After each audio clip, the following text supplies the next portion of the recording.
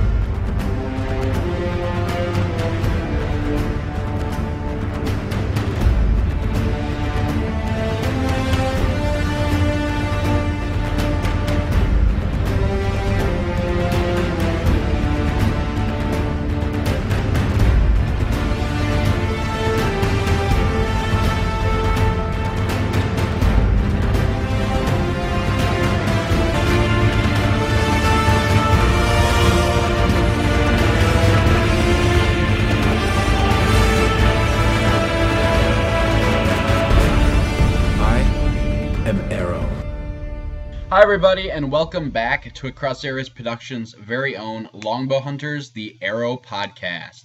The podcast dedicated to covering DC Entertainment and the CW's new hit superhero TV series, Arrow. I'm your host, Michael J. Petty, and with me is my co-host.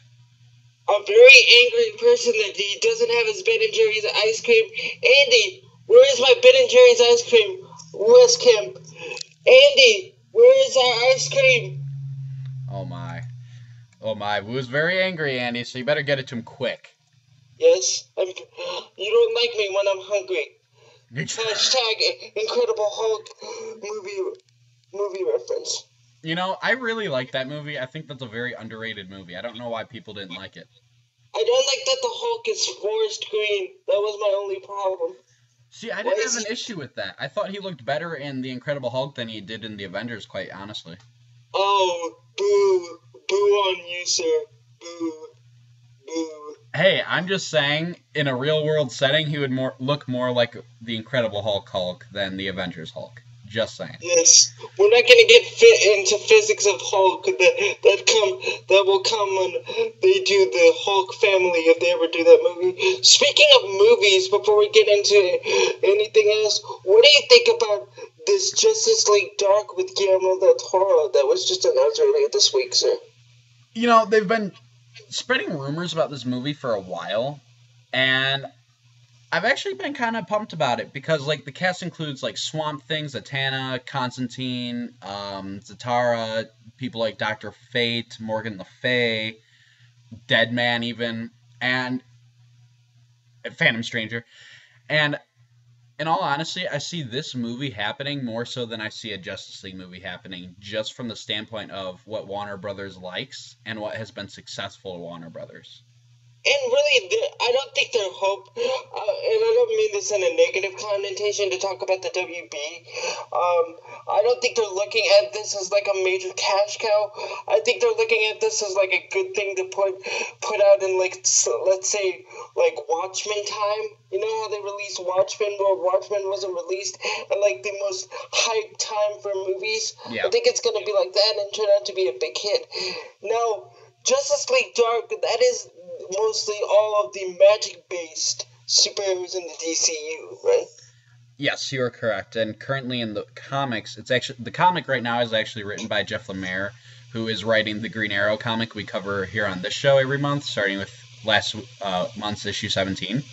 But it is mostly magic-based or supernatural-based characters. Morgan Le Fay, I believe, has been the main villain so far in the series. But, yeah, and the working title for the film is Dark Universe. So if you ever hear that while going across any forums or news sites, you know what we're talking about. And who do you think is the most well-known writer? Is it Jeff Lemire for Justice League Dark? I think so, at this point.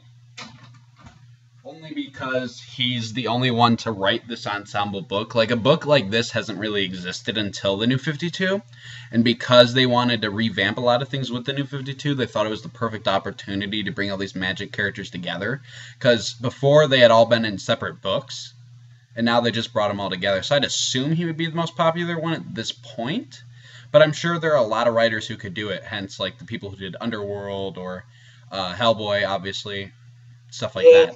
And you and I disagree about who's a Tana could be, but that's another story for another time.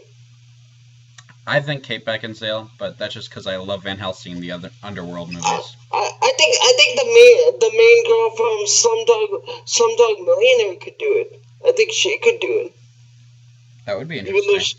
Even though she's Indian, but there's ways you could like Yeah. As long as they look like it, as long as she's not blonde, as long as she's not blonde. Oh yeah.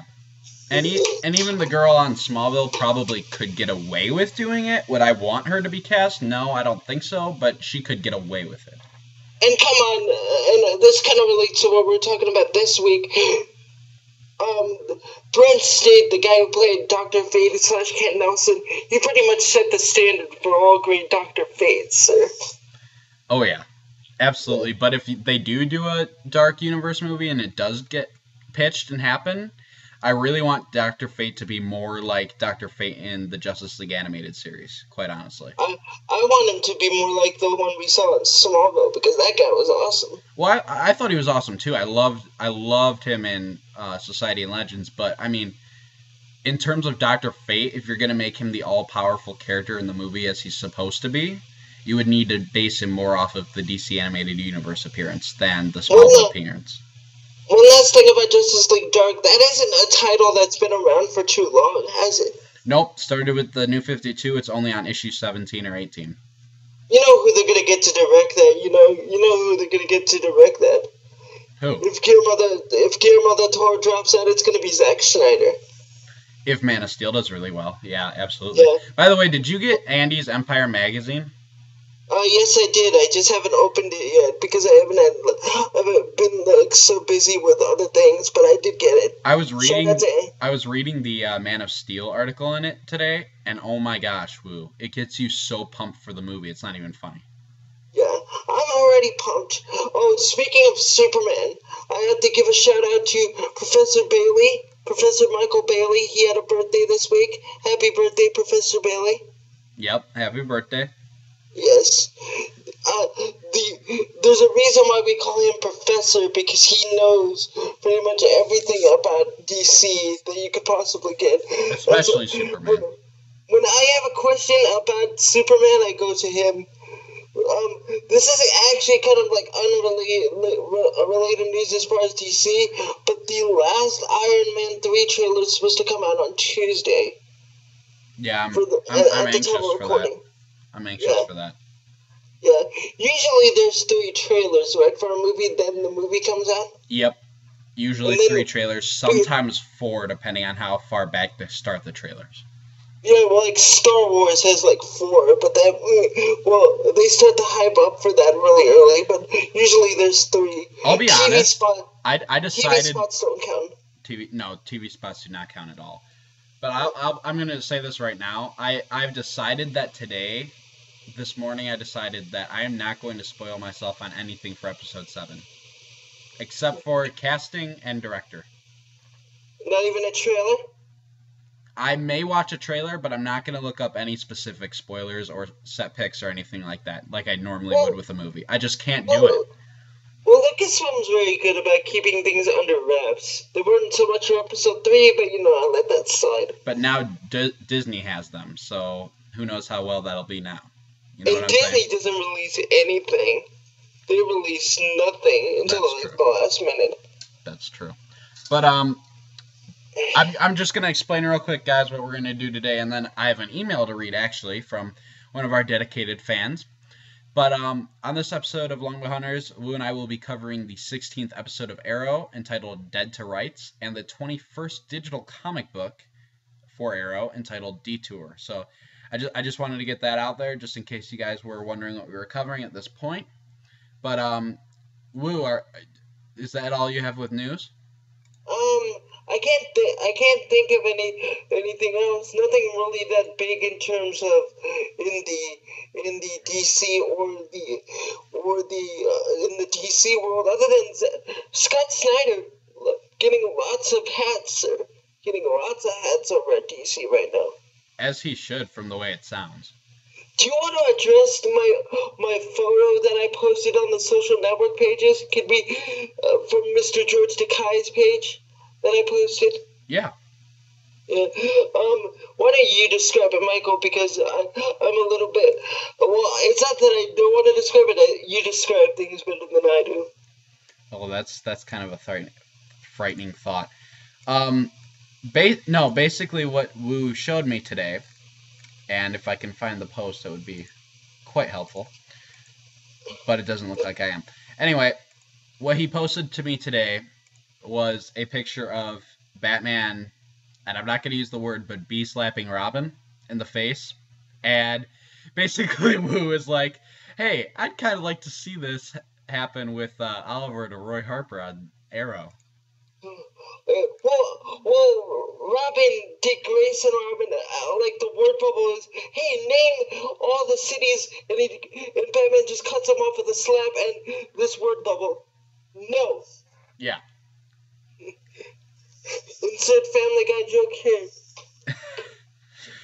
I love it. It's a great meme. People have been using it forever now, and yeah. I would love to see that happen on Arrow. But yeah, I mean, I really would. Hey guys, really at least it's not Kal-El doing that to Kara, because that would just be abuse. Well, she can take it.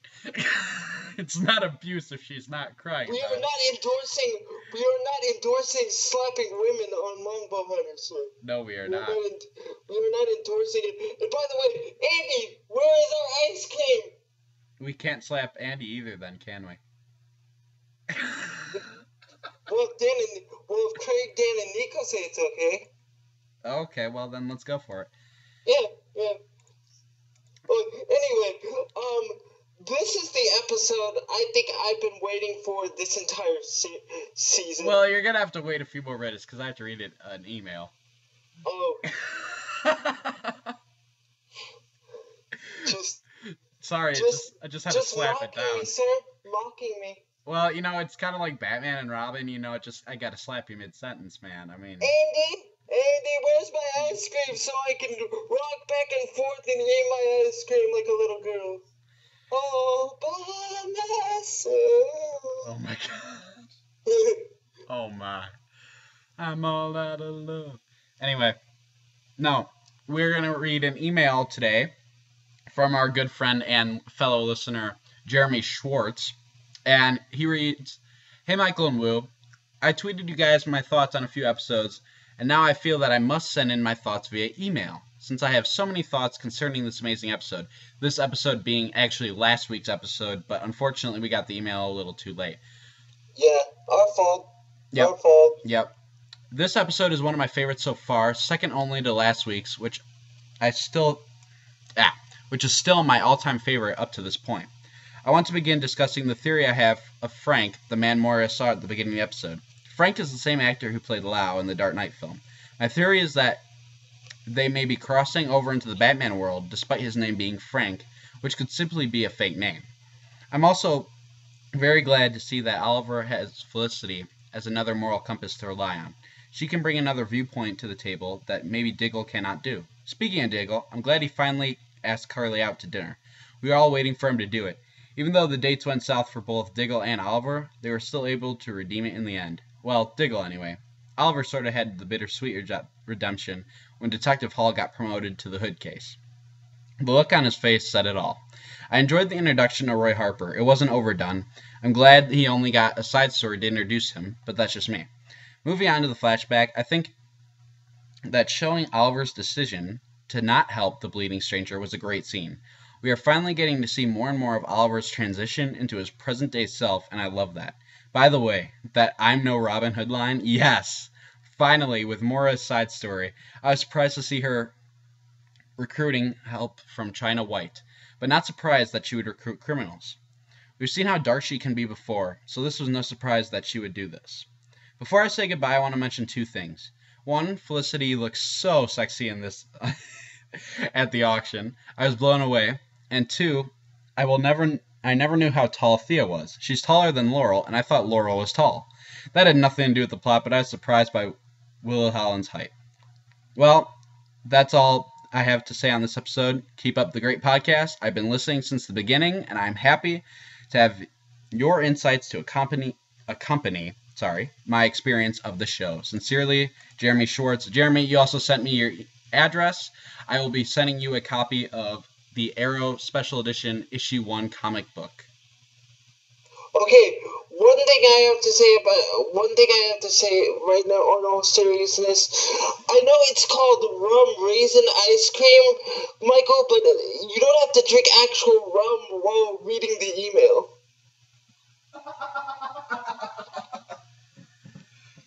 Oh, yeah, I know, right? That was a long email. That laugh was the payoff I was waiting for. Thank you very much. And secondly, Jeremy, thank you for the email. I think it's because Will Holland and Katie Cassidy. When do you have exterior scenes on this show? We rarely do have exterior scenes. Exterior themes in what sense? Exterior scenes and like walking and talking outside. We don't usually get that on the series very much. Oh no, I guess that's true. Yeah, that's probably why we didn't. Well, because they're usually in sets.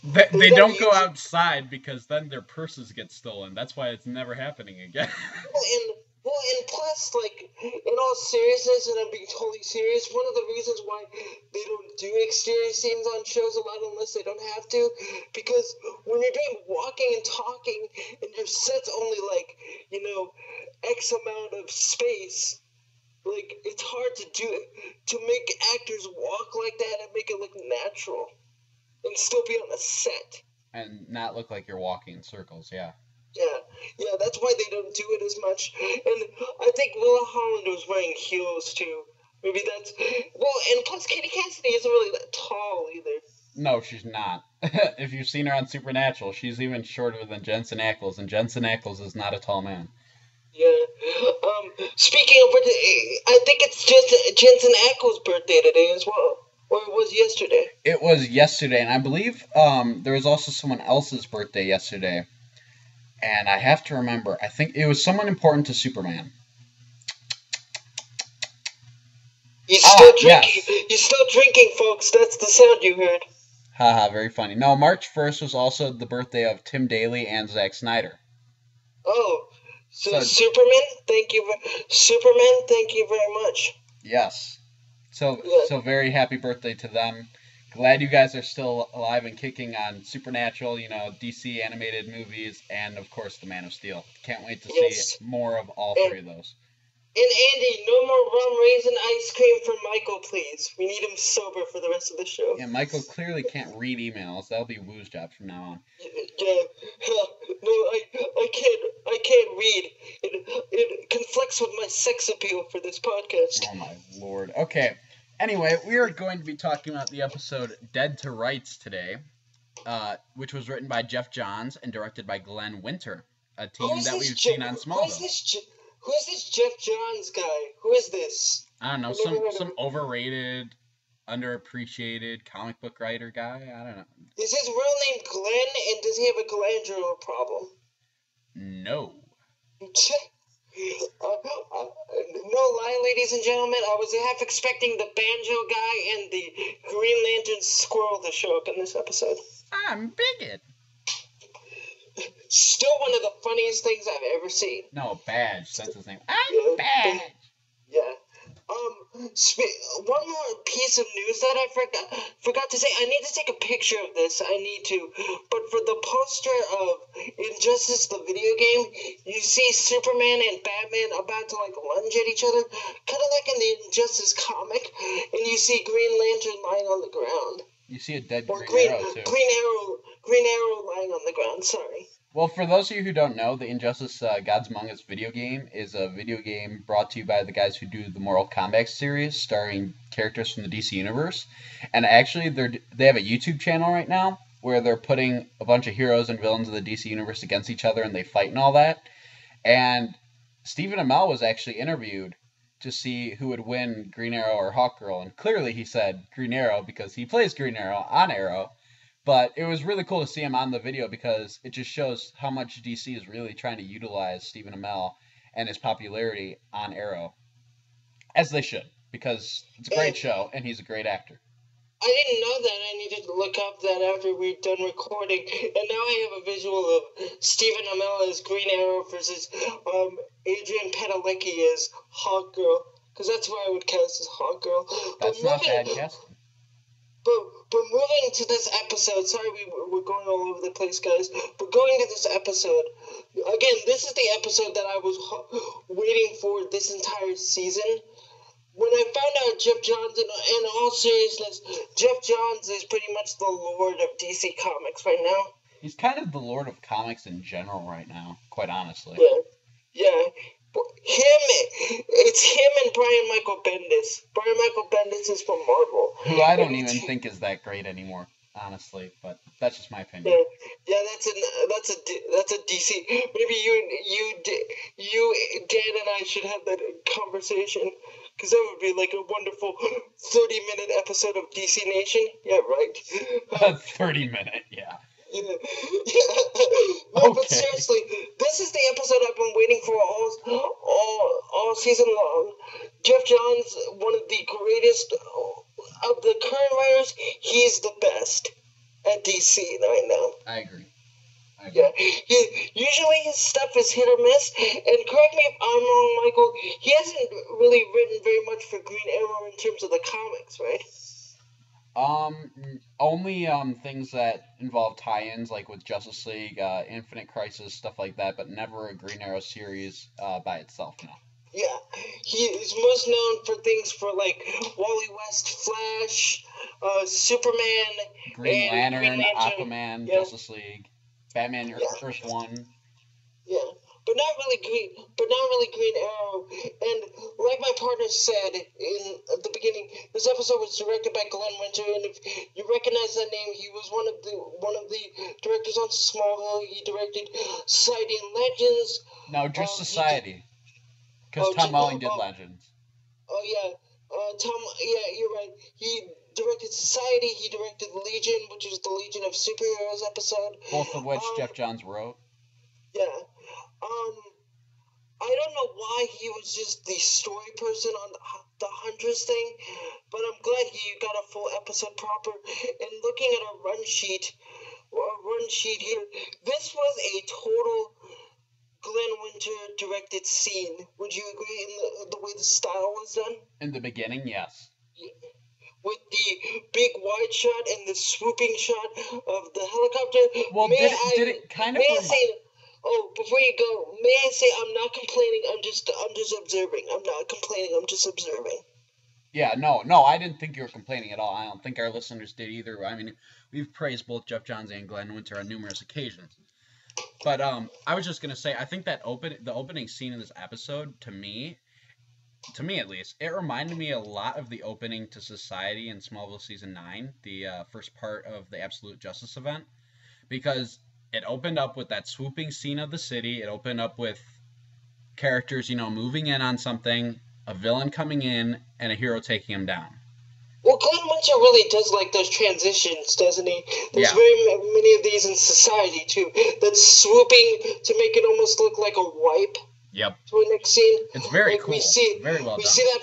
We see that in the transition from the cave to the island, which we'll get to. You know what I mean? Yep. Yeah. Which is old school, and people think it's like too much like, Silver Age DC. But you know what? For this, I like it. I don't want it every episode. But for the people in the know, like my partner and I, and probably a lot of you guys listening, we like it. We like the little pinch of old school in terms of like the directing and writing. Mm-hmm.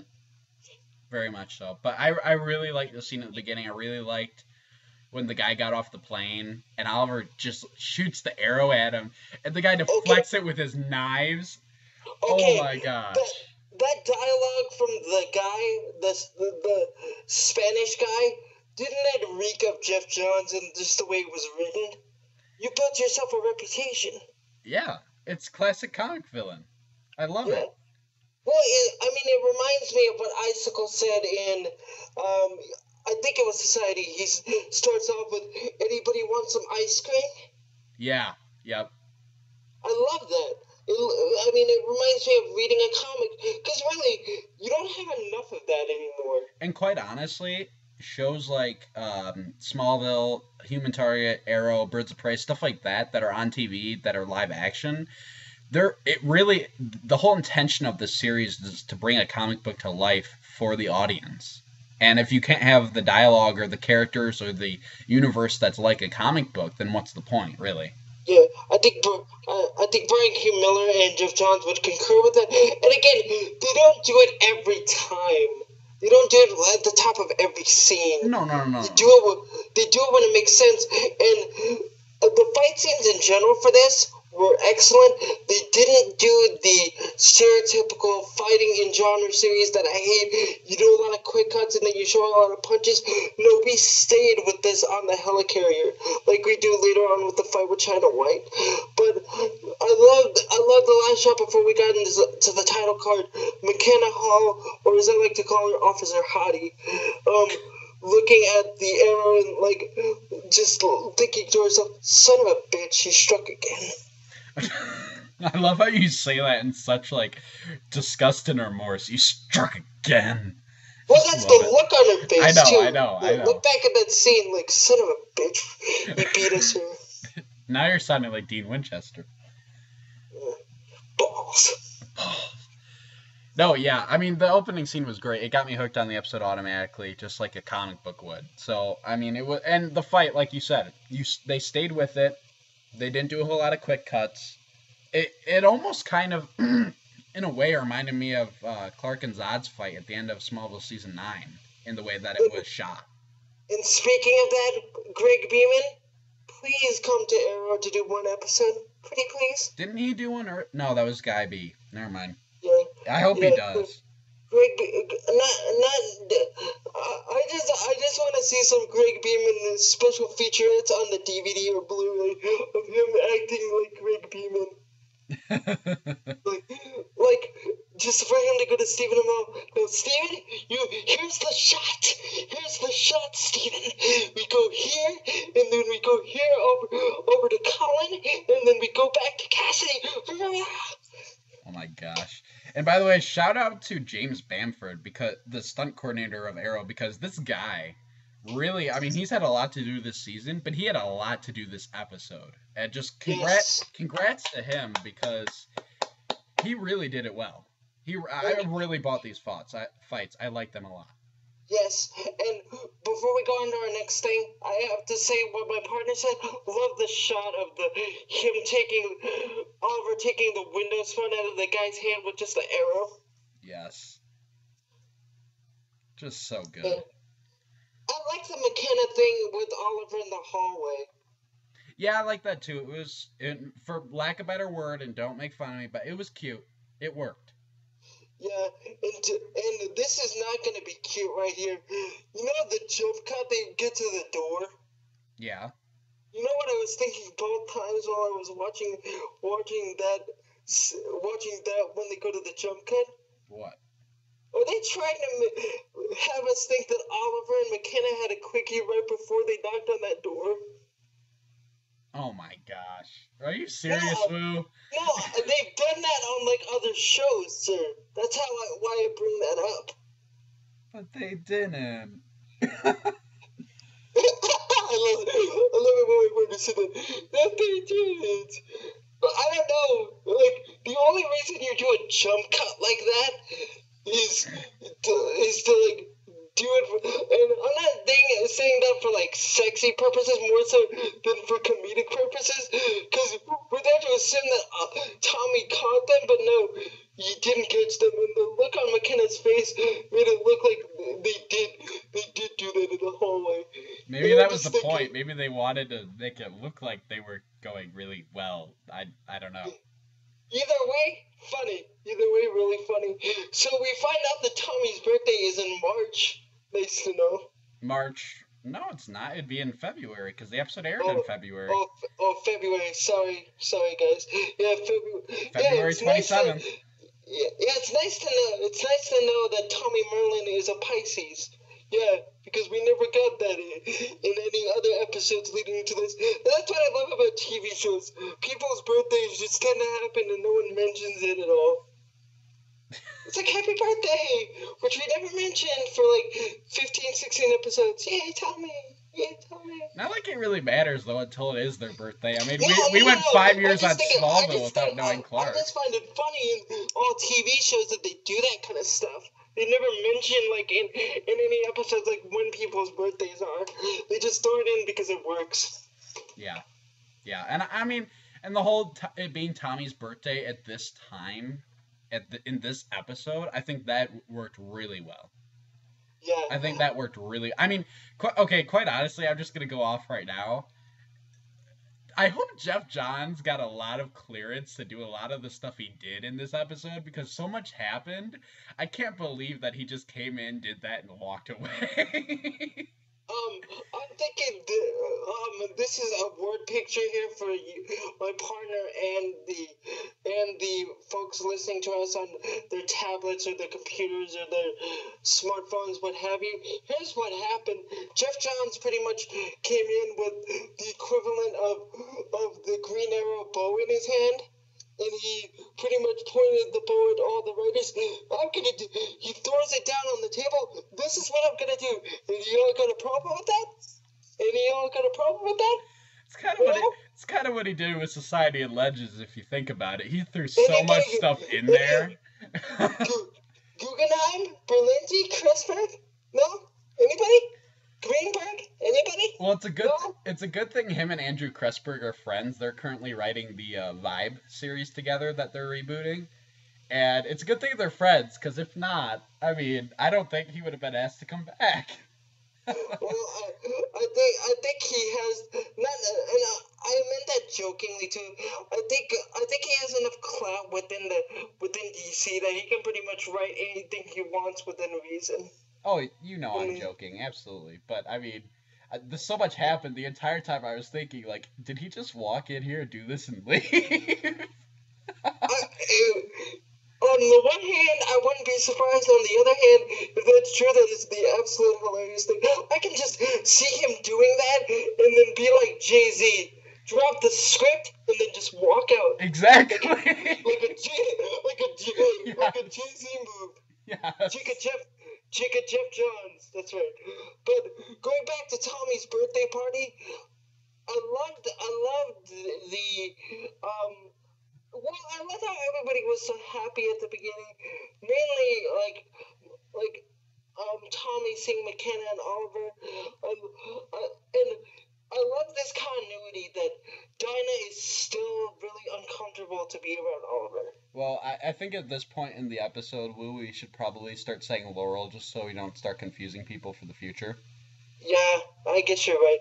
But I love how Laurel is, still very, very uncomfortable to be around Tom. I mean, be around Oliver. When Oliver really isn't that uncomfortable. No, Oliver's not at all. And in fact, I think Laurel's a lot better than she was. I think she's okay to be around him. She's just still a little leery of it because of the past and because it still hurts at this point. Yeah, and this establishes that Laurel and McKenna, Tommy, and Oliver, they ran in different social circles.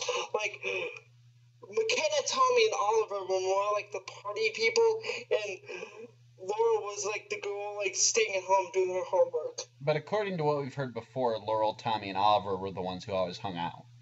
Yeah, but I'm assuming that Laurel was the one that, when it really started to get, when it was 9 o'clock, she left, and the rest of them were like, okay, it's 9 o'clock, there's still a lot more to do, let's go party. Probably. Yeah. Which makes sense. Well, she's a very strict person in terms of how she is and how she handles herself and holds herself, you know? But I will say this. Even though I agree with you about Laurel, here's the thing about Laurel that just made me go a little, made me uncomfortable a little bit. When she calls Tommy baby, it felt so forced. Yeah, I'm sorry. Like, not even Geoff Johns can fix that for me, because this relationship feels so fake. Yeah, I'm sorry. I feel more for McKenna and for Oliver at this point. And we know that relationship is doomed. That's the problem. Yeah. Well, we know both of them are doomed, but you know what I mean. Yeah. I didn't buy that for 1 second. I have to say this, and we have to go into the next scene. John Barrowman has the ability to be very charismatic, very creepy, snake-like, make you very uncomfortable, but yet still give you a little bit of hope about his character. That's the sign of a fantastic performer. He really gave me hope when he gave his speech. I'll be honest. I still think there's possibly some good in him after that speech. Well, and also, like, much like John Glover on Smallville, he carries so much weight with him. Like, well, and he has this presence about him, like Lionel Luthor did, that he walks in and either you hate him or you love him. I still hate the character's guts, but look at how everybody reacts to him when he walks into the room. Exactly. And it's not just the awkwardness between Tommy and his father. It's everybody. Yeah. It's not just because of that. Not very many people can shake Oliver Queen, but Malcolm Merlyn can do it. Well, the thing is, too, when he opens the door and he goes, Laurel, may I come in? She's not about to refuse him. She's like, okay, and kind of just walks away. Because you really don't know what Malcolm Merlyn's thinking or what he's about to do. No, when he smiles at you and says, can I come in? He looks like he wants to kill you. Or maybe he won't. Or eat maybe you. He will. Or maybe he won't. Yeah, exactly. You don't know. Yeah. And, like, I love the scene in the hallway, and when he grabbed Tommy's arm, I was like, oh my god, what is he gonna do? I know, I thought he was gonna flip him over or something, but I had watched the scene previously, I thought he was gonna punch him. I mean, that's the great thing about Barrowman as a performer. Great performance. It's very hard, especially in the internet community that we live in, to when you do a performance, the audience can't really tell what you're gonna do next. Barrowman's got that down pat. You really don't know what he's gonna do. I agree. Yeah. He's very gifted in acting. Yeah. Absolutely. And the reason he goes to Tommy is to give Tommy his birthday present, but also to come to the gala where they're honoring him for, like, Sunny City is honoring him, which I have to agree with Tommy. Who the hell would have liked Malcolm Merlyn as a great man of anything? Are all these people drunk too, like my character here? Or a humanitarian above anything like that. Yes. And by the way, no Thea in this episode. But I was okay with that. And really, where would she be? Because Laurel's not a TNRI. Right. I was okay with it. I was fine with it. Maybe she could have been at Tommy's party just because of their relationship, but that might have been a stretch. Yeah, she's at Roy's house right now, hiding under the covers. Oh my gosh. And I know we kind of skipped over it. We didn't really mention the Diggle Felicity scene. It was nice, but it's not something you can really, talk about. I like that she's defending herself, though. Talk about hot. Our fan that emailed us talked about Beautiful and Felicity before. Talk about hot right there, sir. Well, I know it gets Woo's blood pumping. Yeah, and I think Emily, the actress who plays Smoke, it's probably nice that she's out of the white, like, button-up shirt and glasses and ponytail. Yeah, she's probably no kidding. glad that she's wearing different wardrobe after like 7-8 episodes. Well, she wore that nice dress and her hair down and no glasses last episode. Yeah, but other than that, she really has like only one look. Nice to see her in like a different look for once. Yeah, I agree with that. Yeah. But Yeah. should we move on to Deadshot? Yeah, Or do we want to talk more about Malcolm and Tommy? I mean, because we can do that too. Well, I mean, we'll go back to Malcolm and Tommy. I love how Tommy kind of tells his father to back off and leave him alone, but it really does show that this scene really does show, and it shows later on in the episode, he really took away Tommy's money to protect him for the time being.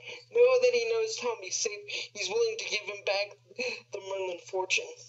Yeah, and I think it was really big and really strong of Tommy, not just for, as a person, but as a character, to not accept it back. Because, quite honestly, that would be tempting, regardless of who's telling you he'll give it back to you. Yeah, and Tommy's really realizing, and I hate to use this reference, but, because, it kind of doesn't fit, kind of like Rachel Green did on, the first season of Friends when she got her money taken away from her. Having your money taken away from you, you see what's really important in life. Tommy says that he has his best friend back, which I thought the Oliver and Tommy stuff, I'm not going to get into that right now, I thought that was really strong. Because they glanced over it a little bit this season, but here it was front and center. And it needed to be. Yeah. But let's talk about Mr. Lawton's return.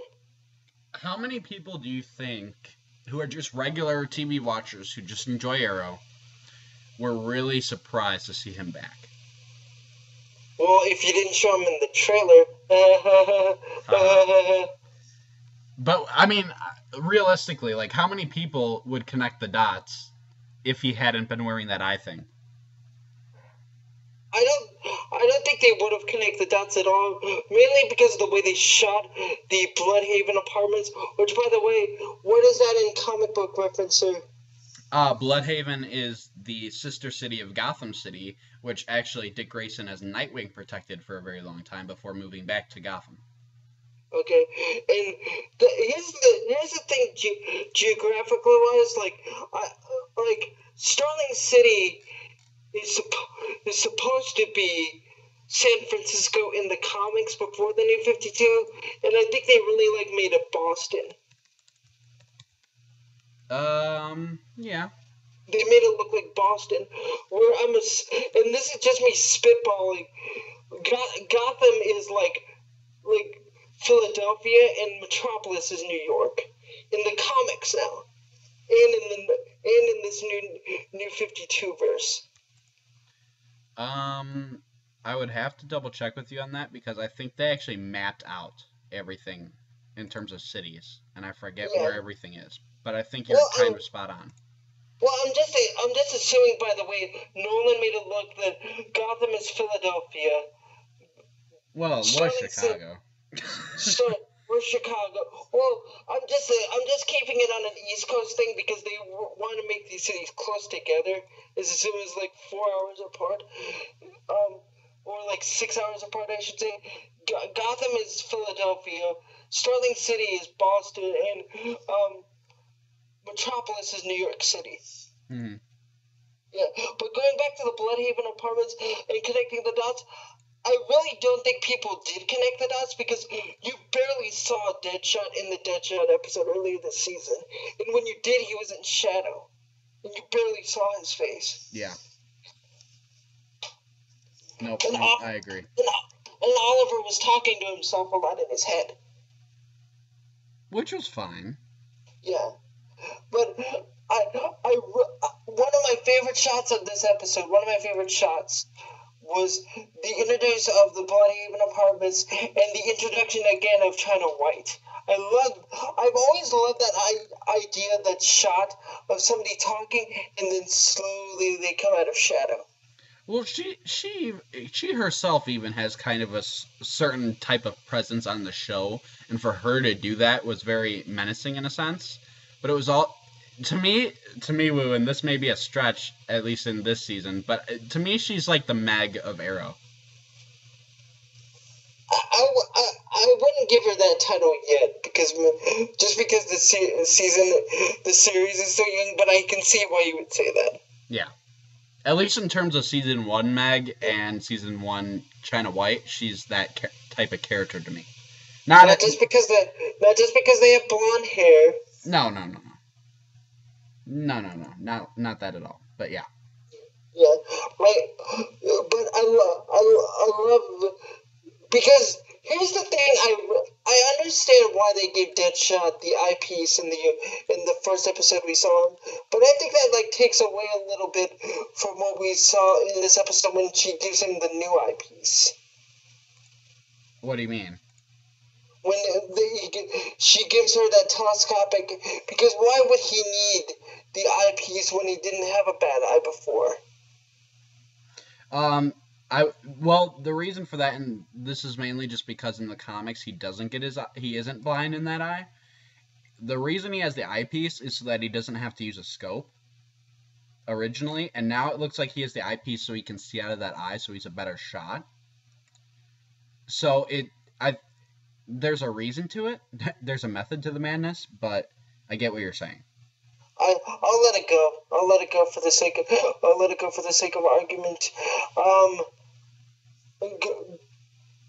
Going to Tommy and Oliver in the Chinese restaurant, and something that we didn't mention, it's not in the script. The reason why they go to the Chinese restaurant is that they want Oliver retrieved the Spanish assassin's smartphone that looks a lot like the smartphone I have right now.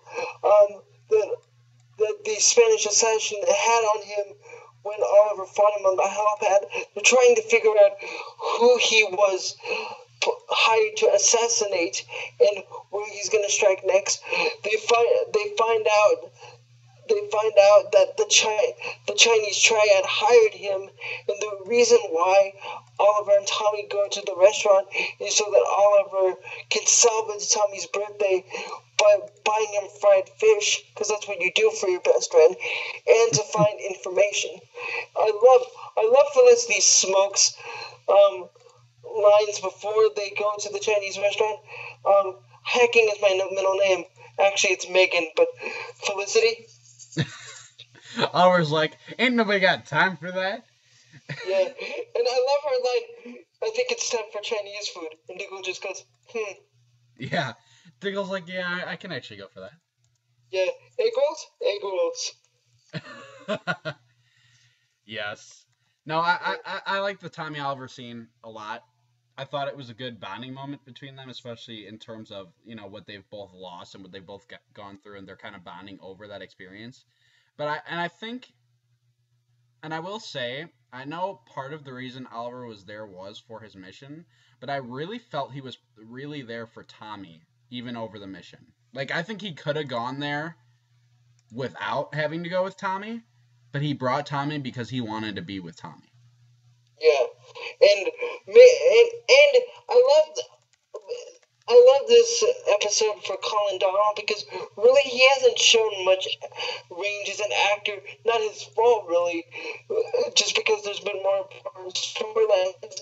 I love that scene at the restaurant when he's talking about, your dad took me to my first hockey game. Your dad taught me how to fly fish. Took us to our first R-rated movie. Yeah, because it really does show that Oliver and Tommy have not just been friends for like 6 months. They've been friends practically their entire lives. At least since before he was 8. Yeah, I mean, really, this is that's what's gonna cause the kind of Obi-Wan Anakin breaking that we're gonna see later on, and that's not spoilers. No, that's been confirmed in interviews with executive producers and stuff like that. Yeah, so, we just don't know when or how or any of the details. We just know that he has some sort of dark destiny, regardless of what kind of destiny it is. Yeah. And Oliver kind of reveals to Tommy that you might have loved my dad, and I love my dad too, but he was not a perfect person. Well, yeah, and I mean, I think this is the first time we really hear Oliver express his anger towards his father, Because before, he's really just been following his father's orders and trying to carry out his mission in his last, will and testament, in a sense. But we've never really got the internal conflict Oliver's had to deal with because of his father. And for him to actually go out and say, I have a lot of anger towards my father, he was not perfect, is something Oliver has never really expressed or been able to express. And I think here it really just shows how much he trusts and loves Tommy enough to tell him that. And also, we haven't really gotten this from Oliver, like you said. Oliver is on a mission that he doesn't know at year's end. Our last hiatus episode, really, he has a mission which he doesn't know. He doesn't know what he's doing, and he doesn't even know what he's doing it for. I think he does. I just don't think he completely understands how big the mission is. For our Harry Potter fans listening, like I am, it's pretty much Harry and Dumbledore. Harry going after the Horcruxes, but in that sense, Harry trusted Dumbledore. In this instant, Oliver has a mission, but he doesn't really trust his father. I don't know if it's that he doesn't trust his father, Wu. I think it's just that he's angry at his father and upset with his father for all the bad things that he's been responsible for, and he's trying to clean up his mess. Kind of like we've heard in the first half of the season. Let me clarify. He trusts the list, but that doesn't necessarily correlate to his father, though. But if he is trusting the list, he's trusting exactly what his father had and what his father wrote down, therefore trusting his father. You get what I'm going at? Yeah, but I think we're gonna get an episode, at least in season 2, if it involves Vertigo, he sees his father, and the first thing he wants to do in his anger is to punch his father. And I think that would be a really great episode. Like you said, I would really like to see an episode where the Count comes back, doses Oliver with Vertigo again, and he starts seeing different people in his life that he either really loves or really wants to kill, in a sense. Yeah, we have to get to the fight scene in the back. Do you love or do you hate the Oliver still acting as Green Arrow in the cover of Darkness, even though he doesn't have his gear with him? In the restaurant? Yeah, in the back of the restaurant. Which, by the way, my dad used to run a restaurant like that. Yeah, it does look, the back area, it kind of does look like that. That is awesome. But yes, I like that he did that. I liked how he sprayed the stuff in the guy's eyes. And I love how he spoke in that Mandarin with the dark voice, because really, if he's still going out there and eating and still wants to have a nice rest of the meal with Tommy, he's got to do something like that to conceal his identity. Yeah, and what I love too, again, with the helipad scene, total Geoff Johns, choreographed fight scene. Yeah. I love the thing with the hot sauce, and I love that the Chinese guy said that the guy spoke perfect Chinese. He's probably looking for a Chinese guy, and the big thug is looking for a Chinese guy. And then Stephen Amell, one of the greatest pantomime things I've ever seen him do. He literally does the check sign thing with his hand and goes, "Check, please." Yeah, and he says it so calmly. It's great. Yeah. Check, please. Nothing just happened. Yeah, I think that was probably Geoff Johns' favorite line in the episode. Check, please. Oh yeah, most likely. But do we want to move on to the banquet? Yes, let's.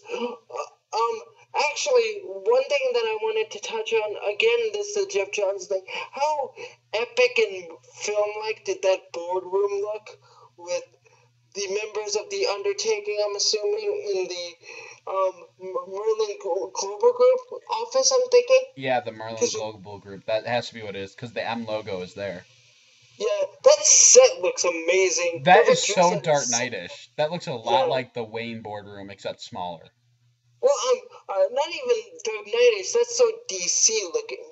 Yeah, total DC, evil businessman or just, businessman tycoon sort of thing. Yeah.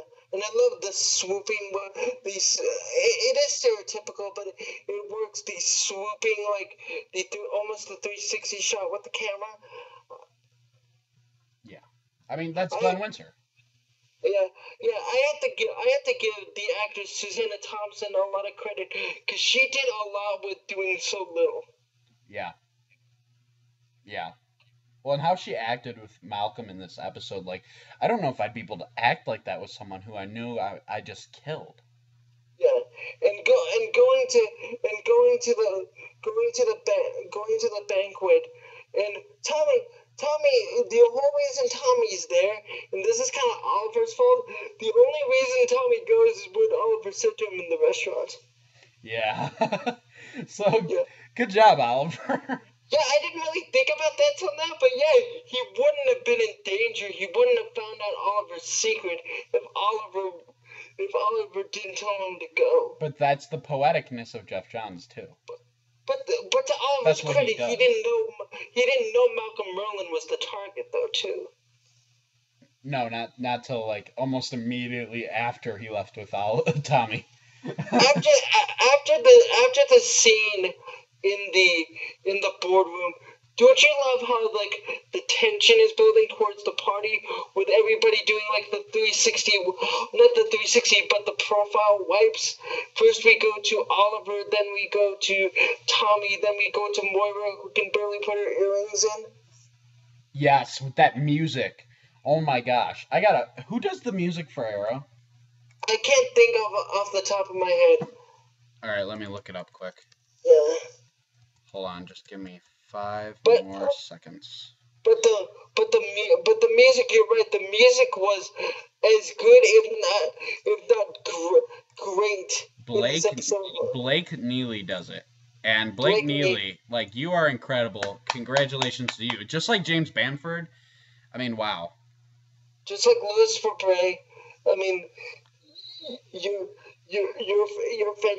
fantastic. So we need to follow that guy on Twitter if he has a Twitter, because they did fantastic music in this episode. It looks like he helped with some of the Pirates of the Caribbean and King Kong music too.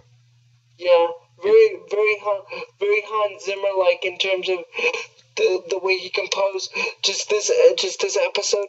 Going to the banquet, I love the scenes between I'm sorry to call him Lau, but I can't remember his name. Frank and Moira. Yeah. I love Frank and Moira after like Malcolm and Moira have that very uncomfortable dialogue about having dinner afterwards, and then Frank goes, "How can you talk to him like nothing's happened? I've been living this life for 5 years. 5 more minutes isn't gonna kill me." Yeah. Yeah. We forgot in that profile shot, the various profile shots. The best thing was China White telling her men what the plan was, and that awesome shot of Lon putting his eyepiece in. Yes, and Deadshot's new uniform that looks more like his comics uniform. Oh my gosh, I'm like, yes, new look for the win. I was kind of upset though. He didn't have the mask that Deadshot normally wears, but maybe we're working up to that. Yeah, well, you have to assume Geoff Johns, if nothing else, and this is not a criticism again, because my voice, the way my voice sounds, it sounds like I'm always being sarcastic, and I do not mean to. Sometimes I'm sarcastic, and sometimes I'm not. And this time I'm being totally not sarcastic. Geoff Johns, if nothing else, he's a stickler for making, dress and costumes look like as close to the comics as you can make it. Hence Hawkman and Dr. Fate. Well, I mean, even with like the accessories on Cosmic Boy's jacket. Or Martian Manhunter's new look.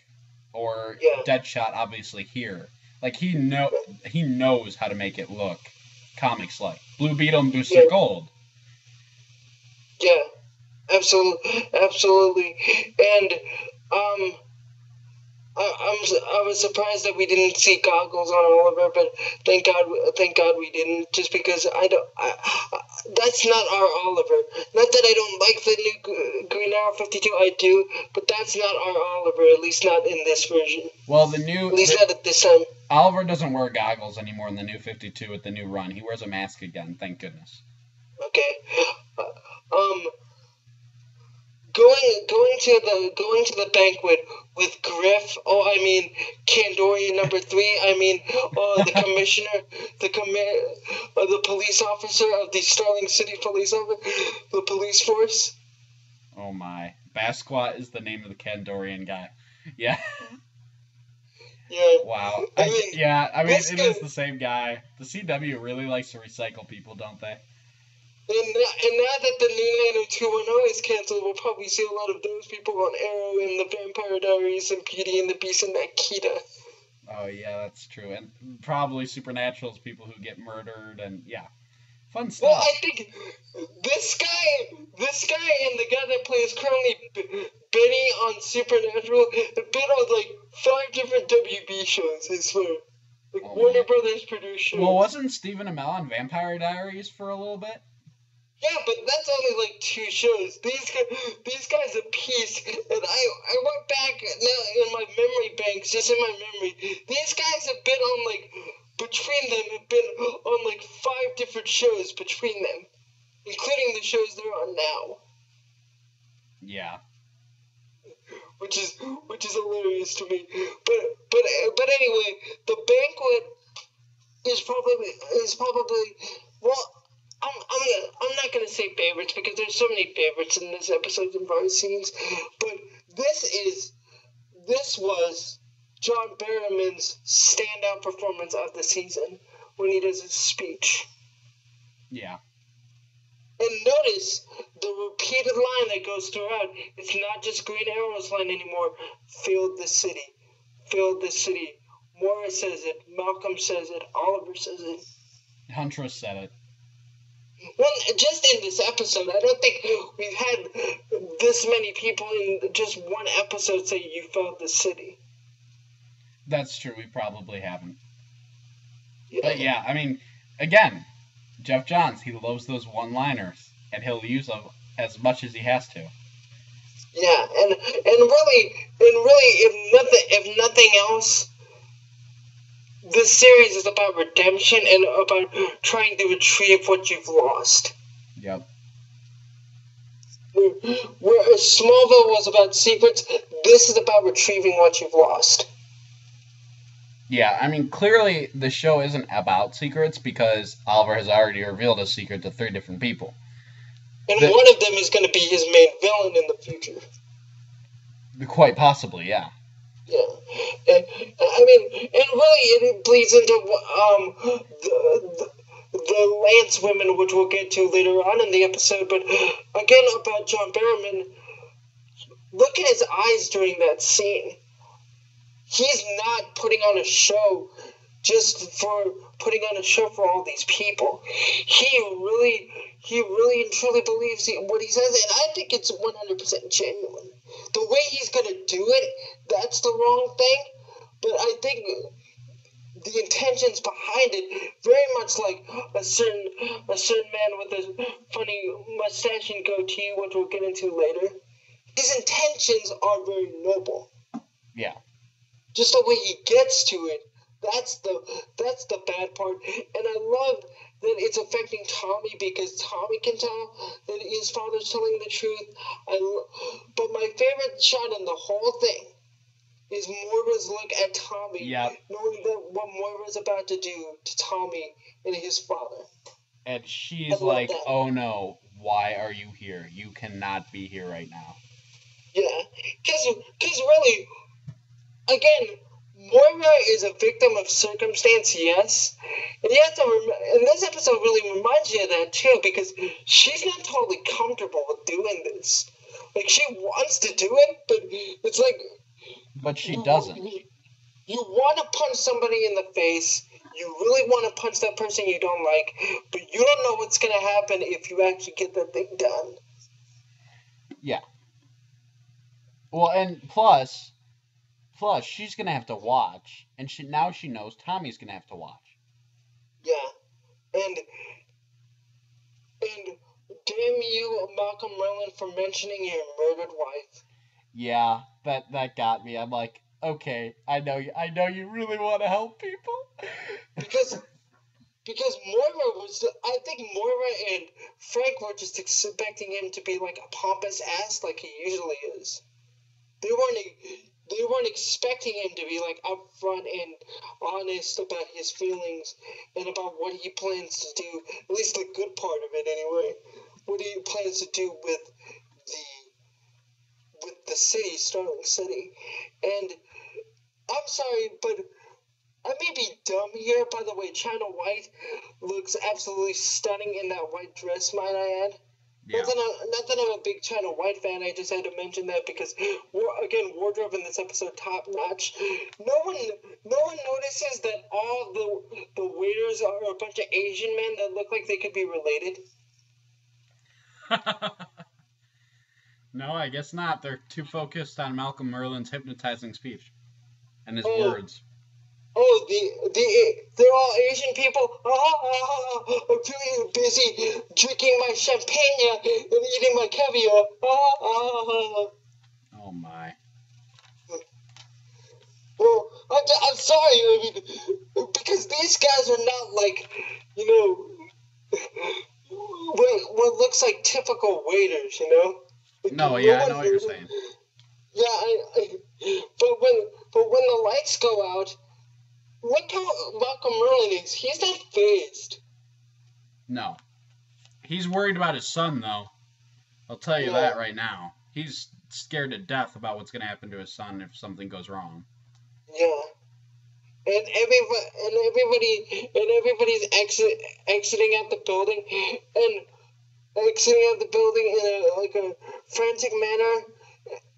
But we have to mention this beforehand because we're not going to get into it too deeply, though. I love the look on Cassidy's face when she sees on her Windows phone who's calling her. And here's what I have to say about that. Okay.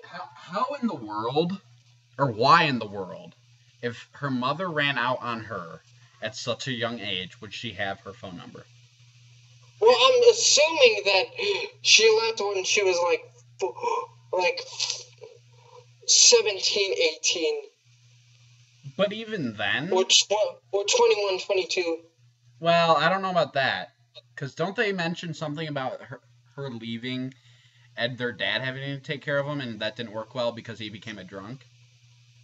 Well, I'm gonna do some math here. Hold on, because in the show I happen to be the same age as I said Colin, but I meant Tommy, Laurel, and Oliver. They were 22 when all this happened. No. With the boat accident. Yeah, so I was wrong. I can assume that she was still around because they say she lived a couple months after the whole fiasco with Oliver and Sarah. So I can assume she still has her mom's number and she just never thought to delete it.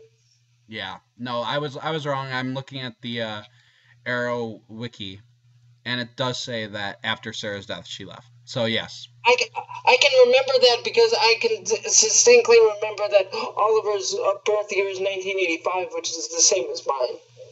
Nice. That's 10 years before mine, but close. Yeah. Yeah, that's how I can remember that for those of you wondering at home. But anyway, back to Cassidy. Good grief, what great acting in her face when she saw who was calling her. Yeah. Oh, yeah. Because she's such an open-hearted and warm person. Yeah, right, Tommy? Right. Yeah, and she's so trusting, and yeah, no. Yeah, and she's so welcoming. But back to the party. I love how China White works for a mob, but she doesn't like things not going to plan. Yeah. I don't know. What's with that? She must have had some pretty easy kills in her time then. I guess, I don't know. Yeah, because I'm just wondering, not that I set up a lot of people like that, but you're planning a hit on somebody so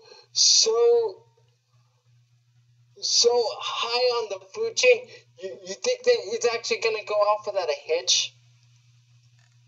Yeah, you would think, but I guess she thought, she had it covered. By the way, I have to say this real quick before I forget, and this goes back to the beginning of the episode. I'm sorry I'm going off topic.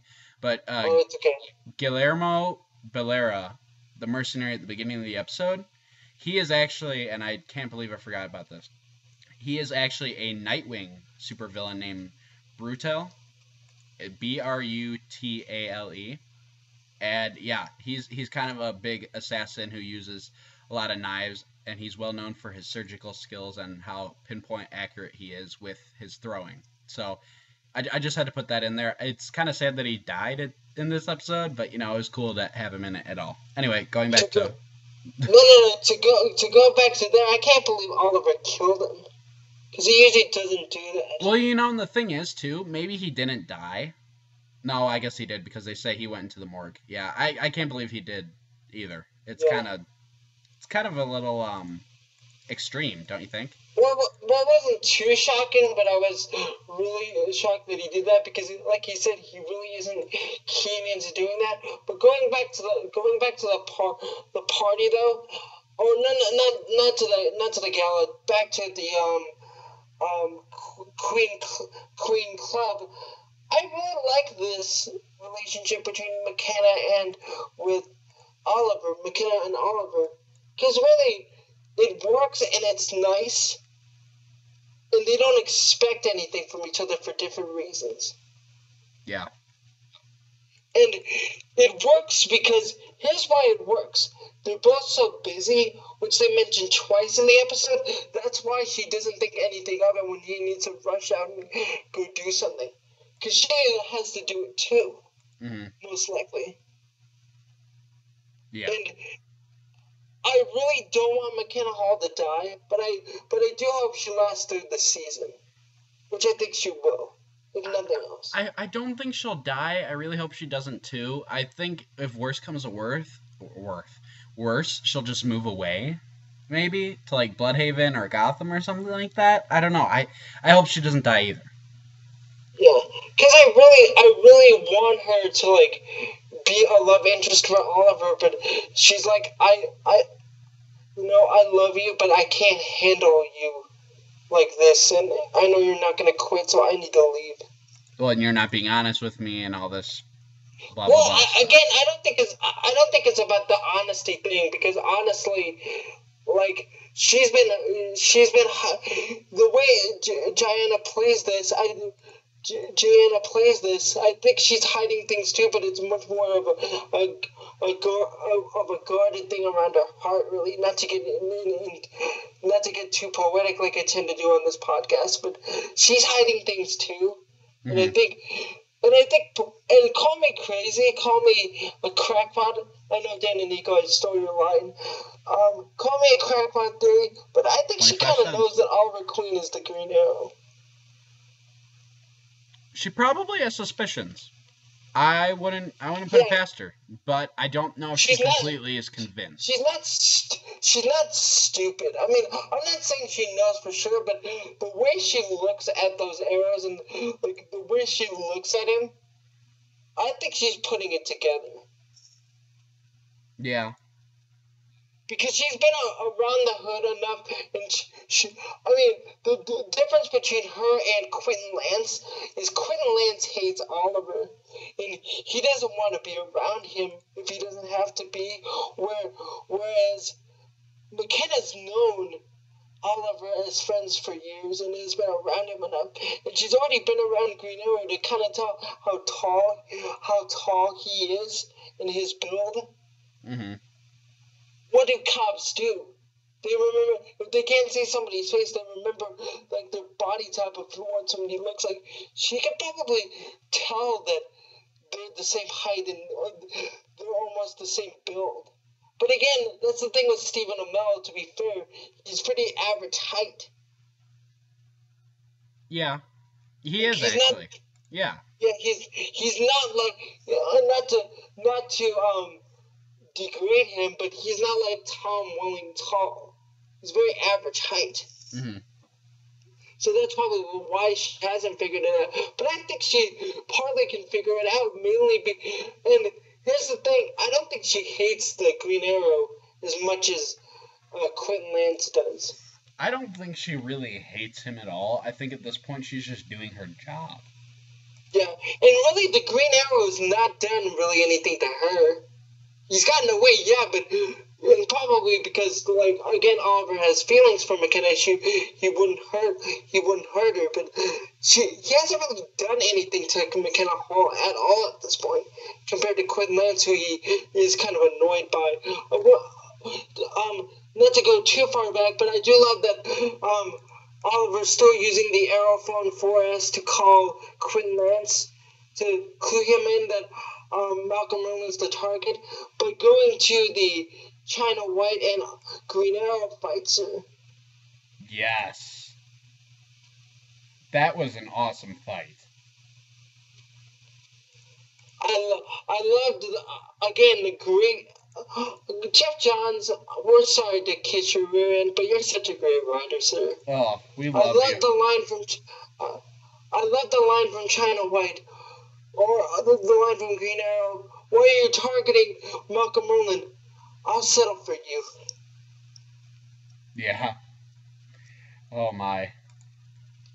Yeah. I mean, she's kind of a nuts villain, like I said before. I mean, really, she's never had any real backstory until now.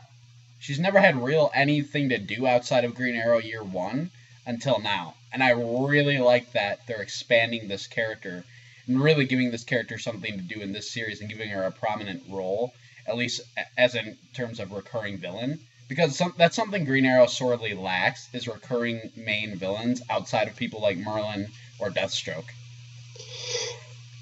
Here's the thing, and that was in for drama, me taking a deep breath, may I add. Here's the thing about the fight, and I'll talk more about China White here in just a second. Again, the fight, great job by the fight choreographers again. They did a great job, and again, Glen Winter, bravo to you, sir. I hate it when, like, they do these jump cut, quick cut for fights to save money. You see almost every punch land. There isn't any awkward camera movements. This is a sure-on fight to the point where it doesn't make it look like it's going to end in, like, 2 seconds, like the first China White and Oliver thing in episode 2 this season. I really didn't like that one because I thought it was cut way too short. But this one, they had them fight really and truly this time. Yeah. Yeah. I mean, and even the one in episode 2, Honor Thy Father. I mean, like you said, it was pretty short. It was cut short, obviously, because of Lance and all that. But what they did there was very cool. I think this was a really good sequel fight. I thought this stepped it up and made it more exciting, but still, keeps their kind of conflict intact from that episode. To the point where you really think China White's gonna die by arrow at the end of this thing. I wasn't expecting McKenna, and to go back to China White a little bit here, I think through Kelly Hu's acting that we see that the Green Arrow, of course, but we see it through her acting, has really destroyed the Chinese triad. From what they were to after he showed up, that's probably why she has such anger in her eyes when she sees Green Arrow again. Yeah. Because pretty much he's destroyed her operation, and really we were thinking. I honestly thought China White was going to die in this episode. Did you? Yeah. Yeah. Yeah, I can see that. I can see that. I was glad she didn't. It worked better for me. Because you really don't need China White to have Deadshot. Let's be honest. Well, no, I mean, obviously I'd rather have Deadshot than China White, but in terms of this series, China White's been such a good villain to Arrow, I would like that to continue as long as possible. And honestly, and no disrespect to the actress, I don't mean any disrespect to the actress when I say this, she's a good plot device. Yeah. Absolutely. Yeah. I love the thing with the fire extinguisher. Yes. Cause it, That was like 'cause it, Skyfall. yeah. I thought again. This line popped into my head: theatricality and deception, powerful agents. Very nice. But the thing with Malcolm and Tommy, the thing when they're running through the stairs, when Malcolm takes down the two guys with the pistols, and I love the look on Colin Donnell's face when Malcolm shoots the one guy in the face with the pistol. I mean, he doesn't know at all that his father can even throw a punch, let alone take down two armed men. Oh, exactly. All we've seen him do is like fence, and that's about it.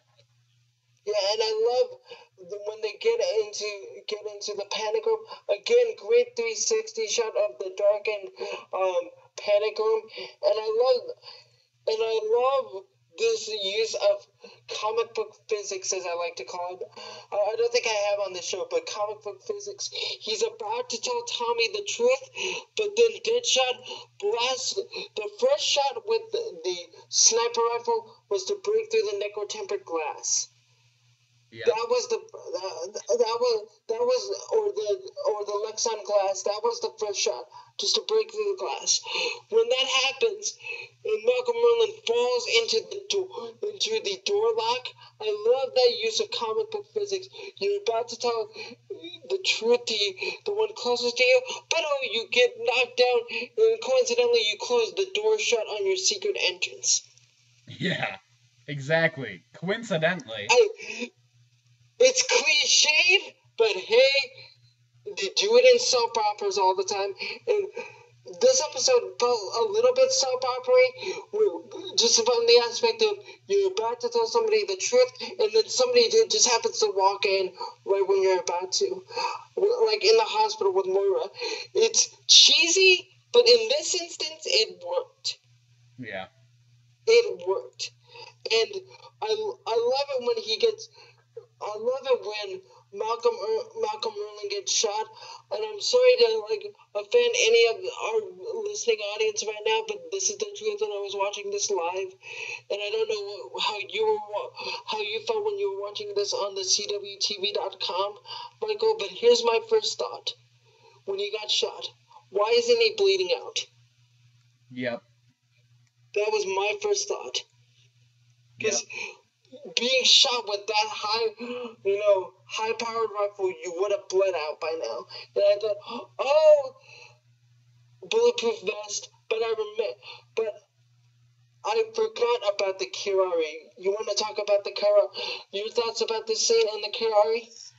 I thought Oliver, looking at the bullet and finding out that it was Kirari right off the bat, just remembering from Lone Gunman what exactly Deadshot used, I thought that was very good.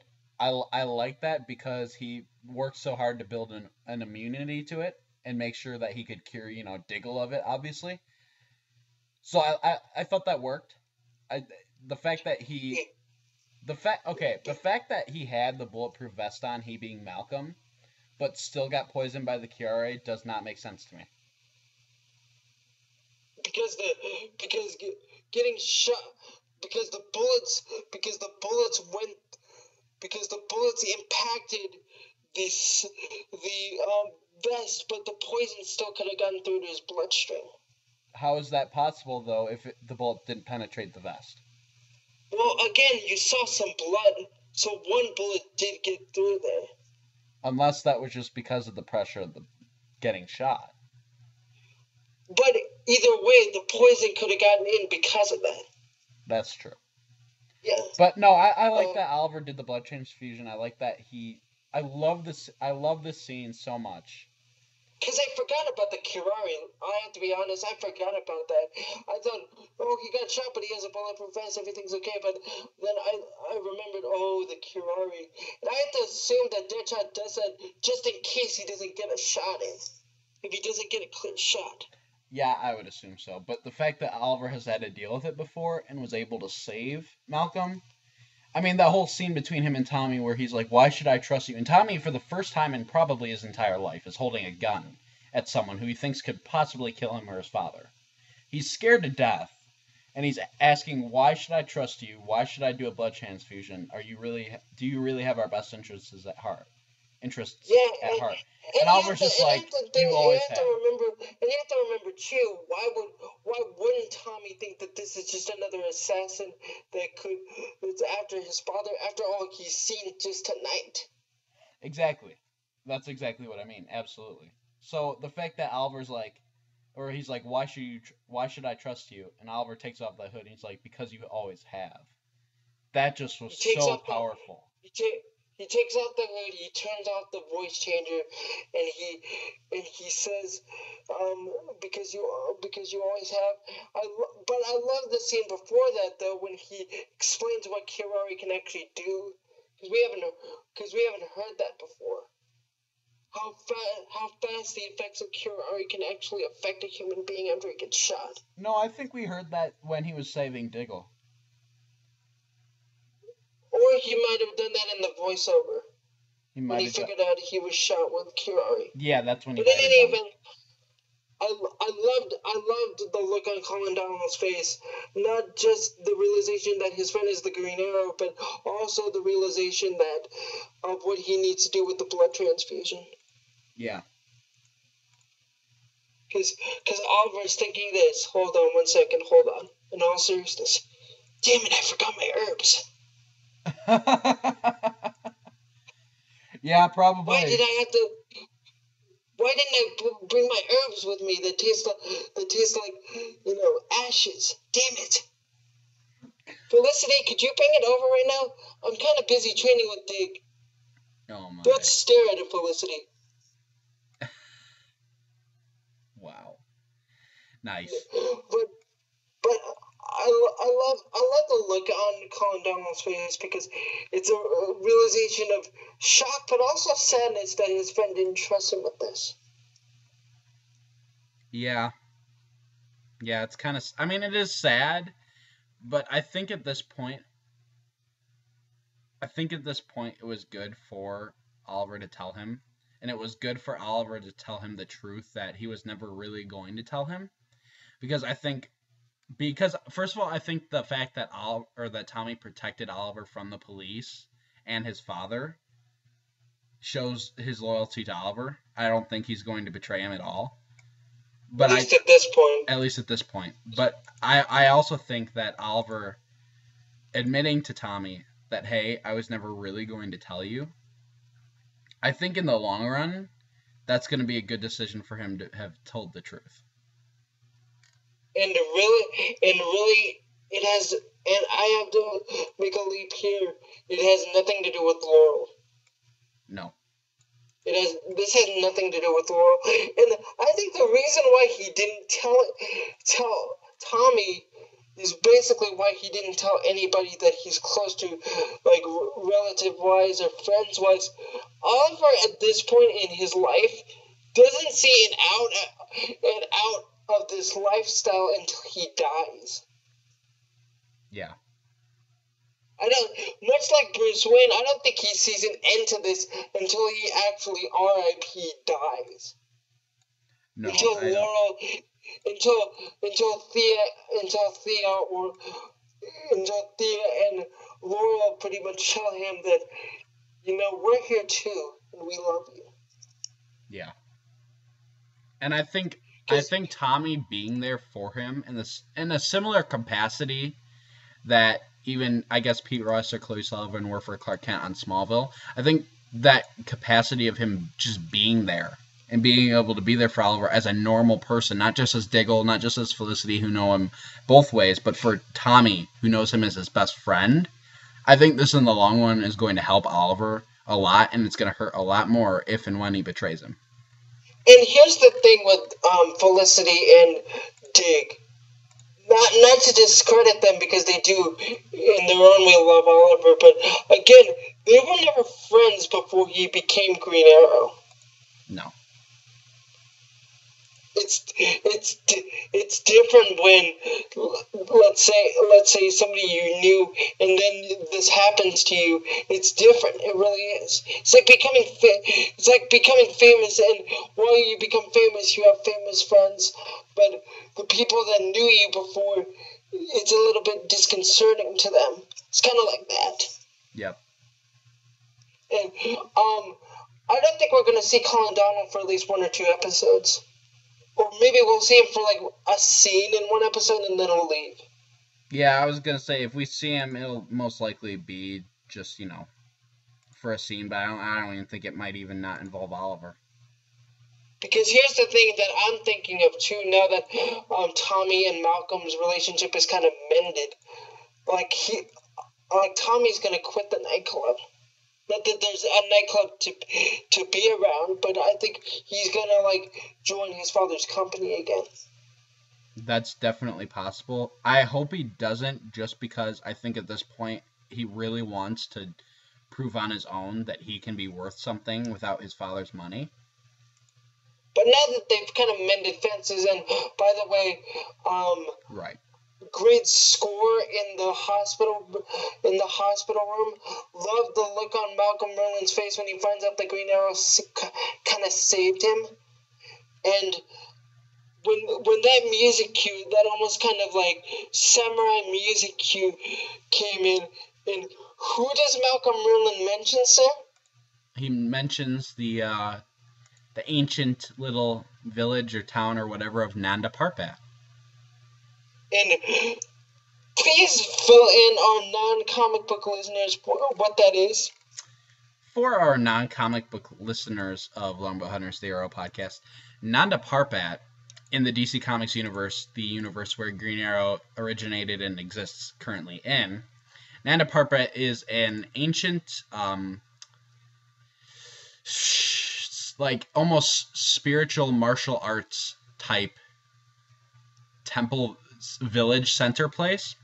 And basically what you do there is you go there and you train and you find clarity of mind and peace of mind and you find your mission in life. People like Batman went there. Obviously Green Arrow at one point has gone there. I believe Nightwing and Robin went there with Batman. Superman has been there at some point. Deadman originated from Nanda Parbat, but Nanda Parbat's master, its sensei, is actually run by Ra's al Ghul's father. Whose father? Ra's al Ghul's father. And did somebody on this podcast mention Ra's al Ghul? Who is that? That was me. No, that would be you, Will. Do you know how much I was freaking out when that music cue hit? Because, oh my god, I was thinking this when that music cue hit. And great again by the composer to use that music cue. I was thinking, oh my god, he's going to mention League of Shadows. Well, League of Shadows themselves don't originate from Nanda Parbat. So, but are we to assume that's where we were in Batman Begins? When he goes up to the mountains. That's not a Parbat, right? I would have to double check that. I actually don't think so, but I would have to double check. It wouldn't surprise me, though. It wouldn't surprise me that was not a Parbat. No, it wouldn't surprise me either. It wouldn't surprise me either, but Nanda Parbat is very different, too. Because they do mention, like, snowy... Like, the way Malcolm Merlin mentioned that, it was snowy mountains. Or it could be snowy mountains. Well, yeah, I mean, it's based on a snowy mountain, clearly. Yeah. Let me see. Which in the DC universe, apparently, that's the only place where you can train. Okay, according to what I'm reading here, the only times in DC Comics media where Nanda Parbat has appeared was in the Justice League Unlimited series, that episode with Deadman, if you remember that episode, Dead Reckoning, and obviously on Arrow when Malcolm Merlin mentions it. So I guess it's not the same place in Batman Begins. Well, isn't it fair to say, though, that even if... Because we have mentioned this on DC Nation and on here, that even though Christopher Nolan didn't say specifically that this was a certain place, it was definitely inspired by things in the comic books. Oh, yeah, it may have been inspired by it, but the League of Assassins have bases everywhere.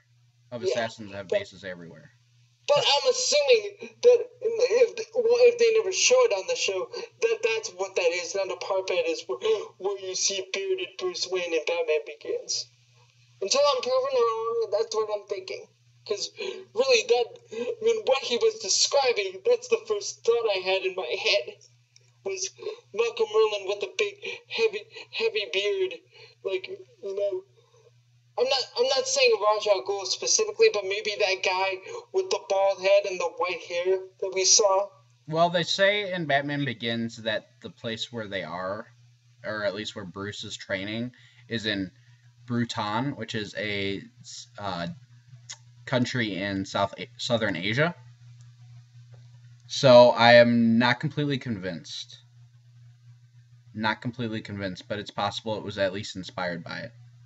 Yeah, I'm assuming that the guy that approached Malcolm Merlin maybe was that guy with the bald head and the goatee from Batman Begins.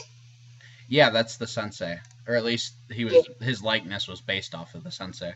Yeah, I'm assuming, because really, and again, I'm not complaining that you ripped off Nolan, but if you're gonna rip off Nolan, yeah, rip off this, please. Not saying I want Bane, not saying that I want League of Shadows, but just that the Shadows reach, and no, I'm not going into the League of Shadows chant. No, I'm not doing that from the comics, but that the League of Shadows reach is that wide. You know, quite honestly, though, Will, and I think we talked about this when Firefly appeared on the show, I really do not want to see all these Batman villains appear on Arrow. I think... I don't either. I'm just saying it's really cool to see how far-reaching the League of Shadows really is. Well, I mean, if they meant...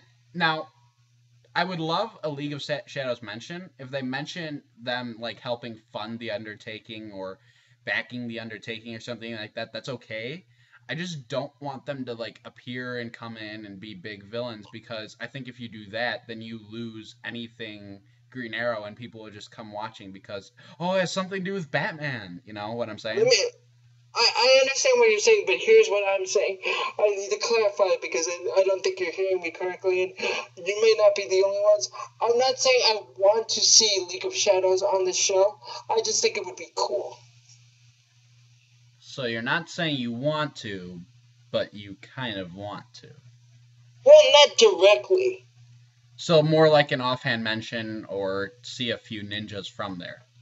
Yeah, people that are dressed from there. Because what does Ra's al Ghul mean? Because it does have a meaning, doesn't it? The demon's head. Yeah, if they mention that, if they mention not Ra's al Ghul, but the demon's head, you don't want to get the demon upset?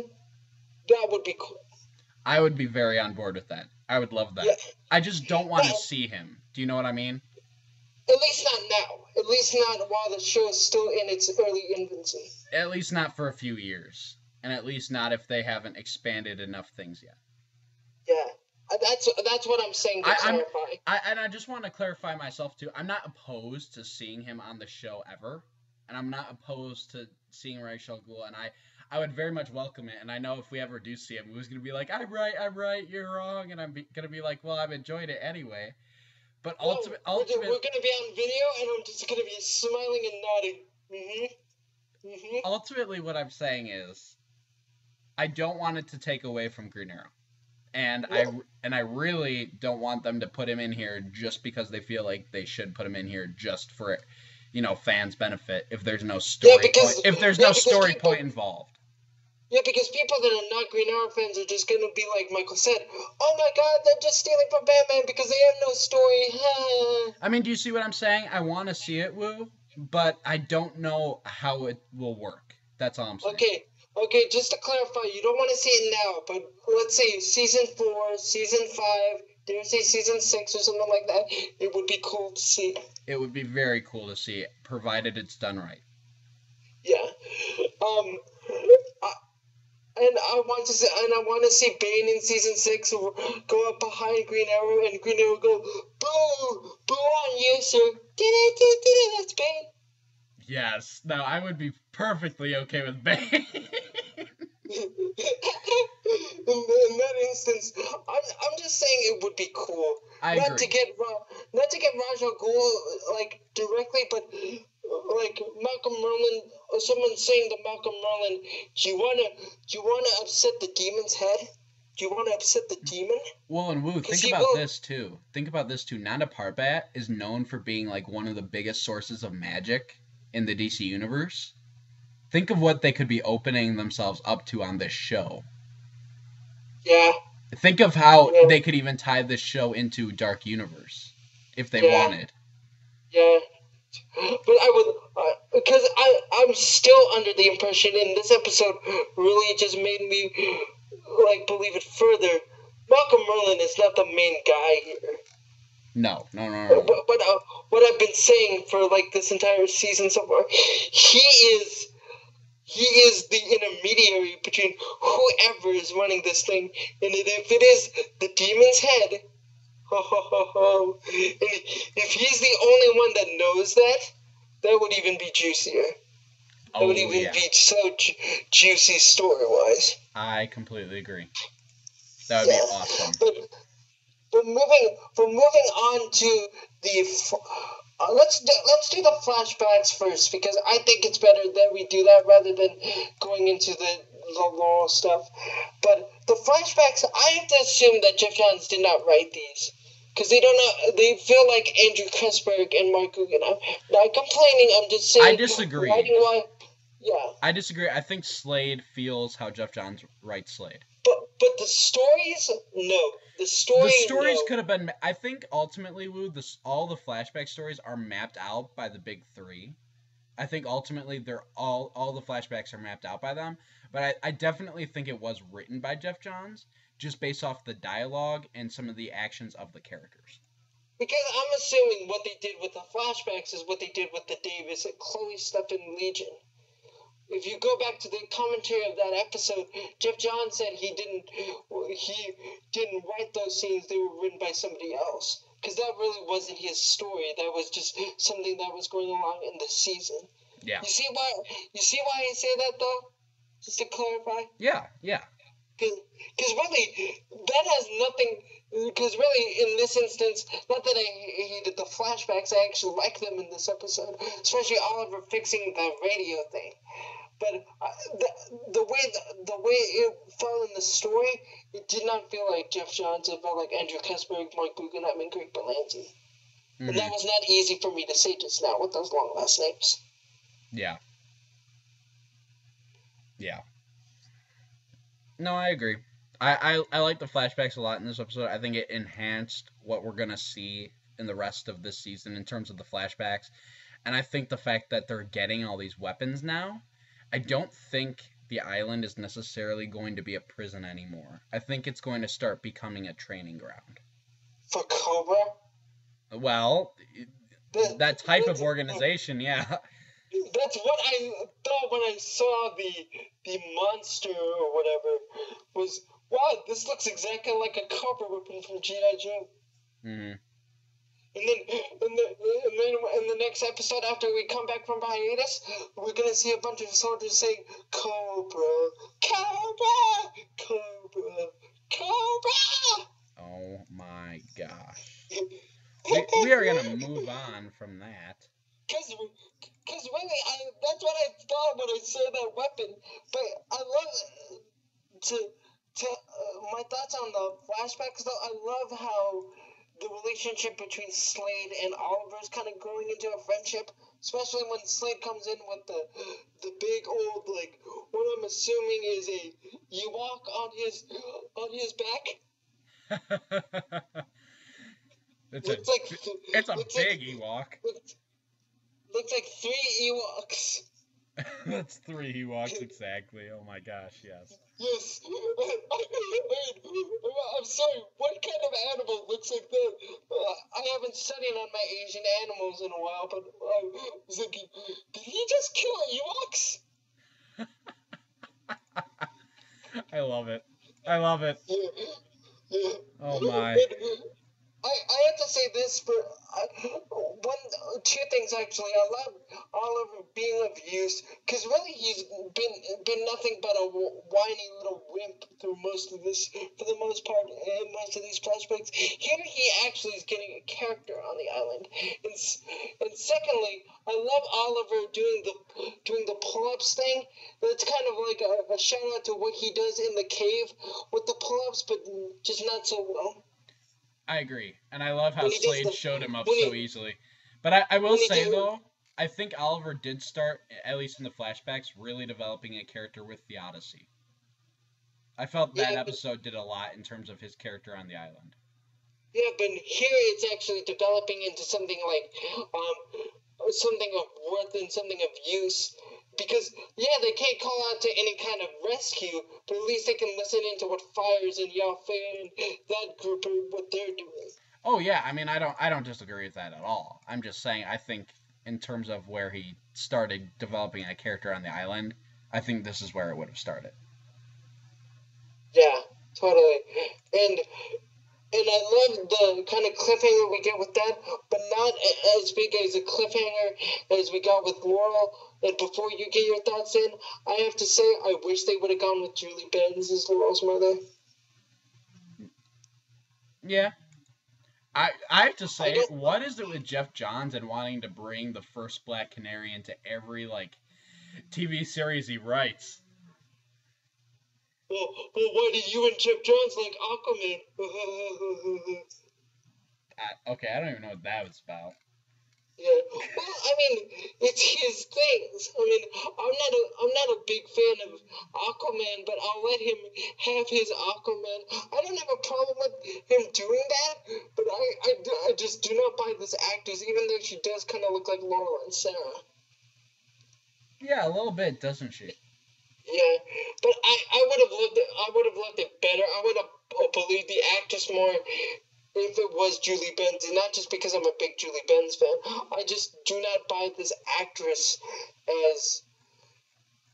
Maybe it's the way that she was portrayed, and not that it's bad writing, but I wouldn't be like in sadness after 5 years when I'm the one that left. I agree with that. Because it makes both Quentin and his wife seem like dopey parents, and Laurel's the only smart one in this family. And that's not the intention that you should. At least the way I would write the characters, and maybe I'm biased. Okay, I totally am, but I wouldn't make two dopey parents and Laurel the only smart one. I don't think that's the intention. I think obviously both the parents have issues, but I don't think they were unsuccessful in raising their children, if that makes sense. Yeah, and granted, it was only one scene. I just didn't buy it for just the sake of it. What we find out at the very end of this episode doesn't really help me very much. Do you want to get into that? Okay, no. And before you say anything, I do not like the idea at all of Sarah still possibly being alive. And I feel this for one main reason. It defeats Oliver's entire redemption story and the purpose of the show. Well, not totally. Not totally. Not totally. But it's a big part of it. You're right. But it does defeat. It might not defeat his entire purpose on the show. Let me rephrase. But it does defeat his redemption story. Because he would have had nothing else to redeem himself for. Say that one more time. I'm saying it doesn't necessarily defeat his entire purpose in the series, because he is avenging his father's, actions and all that, but it does defeat his redemption story. I don't feel he needs to redeem himself for anything if he hadn't let her die, or hadn't been there with her and she hadn't died. If we find out she's alive, it doesn't make any sense. And I think it hurts the story more than it helps. Because let's face it, there is no guilt from Oliver when his father dies. There is no guilt when he commits suicide, when Robert commits suicide. No, There's no the guilt is there. from Sarah's death. Yeah, and really, and maybe the only, and here's the thing, Sarah is the only reason why Laurel and Oliver are not married right now. Yeah. Or at least still together, yeah. Well, and again, I'm being biased. My backstory is, before the whole boat thing, Laurel was going to ask Oliver to marry her. But remember, it's in Oliver's nature to still cheat on anyone he's with. Yeah. So I don't think he would have necessarily accepted it. I'm not saying he would have accepted. I'm just saying, like, that's what Laurel would have done. Or wanted to do, yeah. Yeah. And really, Sarah's the only reason why they're not together. I think everybody can agree on that. Yeah. And the moment you bring her back, and the moment you say, by the way, she's actually alive, you destroy Oliver's redemption story. You destroy the tension between Laurel and Oliver. And you bring more tension between everyone in the series. That's unneeded and unwanted. Okay, I know this isn't spoilers, and this isn't really spoilers, it's just a crackpot theory. What if,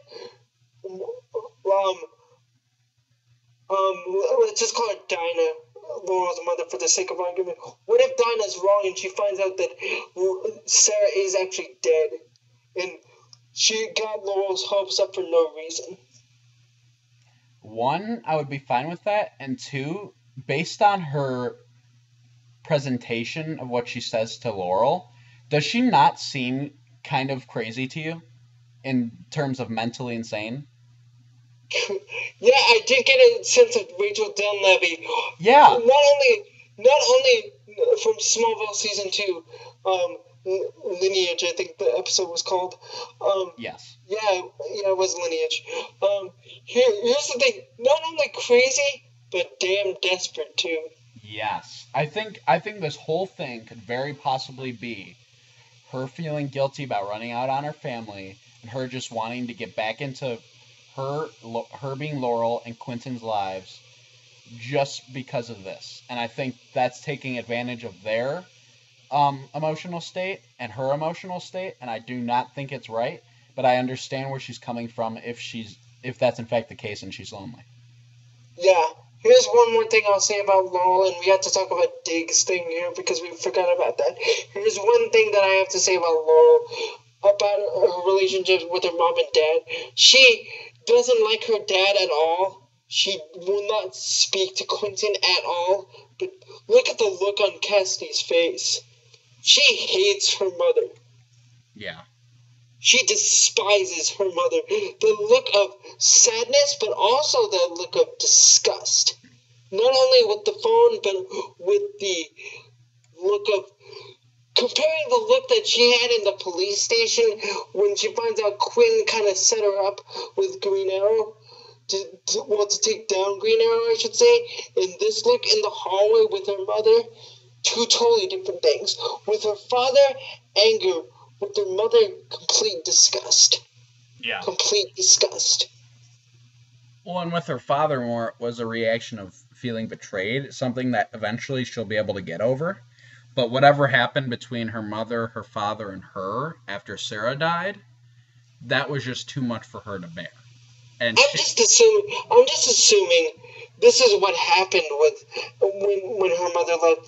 Laura pretty much says to her, "Okay, you didn't have anything to do with me when Sarah was alive. So now that she's dead, you walk out on me." Yeah. Like, just imagine how Laura feels about that. If that's the way it went down, your mother and father wanted nothing to do with you when Sarah was alive. So when she's dead, my father hits the bottle and my mother just takes off and leaves. And quite honestly, that's how it sounds. Yeah, and not to go to relationship psychologist here, but that's probably why she has the relationship with men that she does. Kind of the distrusting of men and Tommy. That's probably how the relationship with Tommy really started. Yeah, I agree with that. Yeah, but one last thing before we go, and before I get to that though, would you rate the cliffhanger at Year's End better than this one? even though we like this episode a lot better. You know, and I know you don't feel there was a cliffhanger in Year's End. I feel there was, just based off of Oliver's beatdown and discovering certain things about the list and all that. I will say I was more pumped up for more episodes at the end of Year's End than I was at the end of this episode.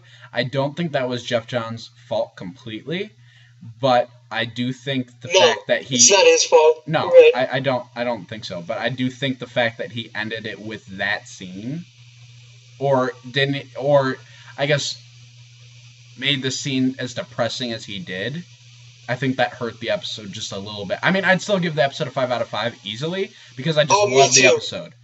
But I felt the ending was, it just it didn't have that Geoff Johns flair ending to it.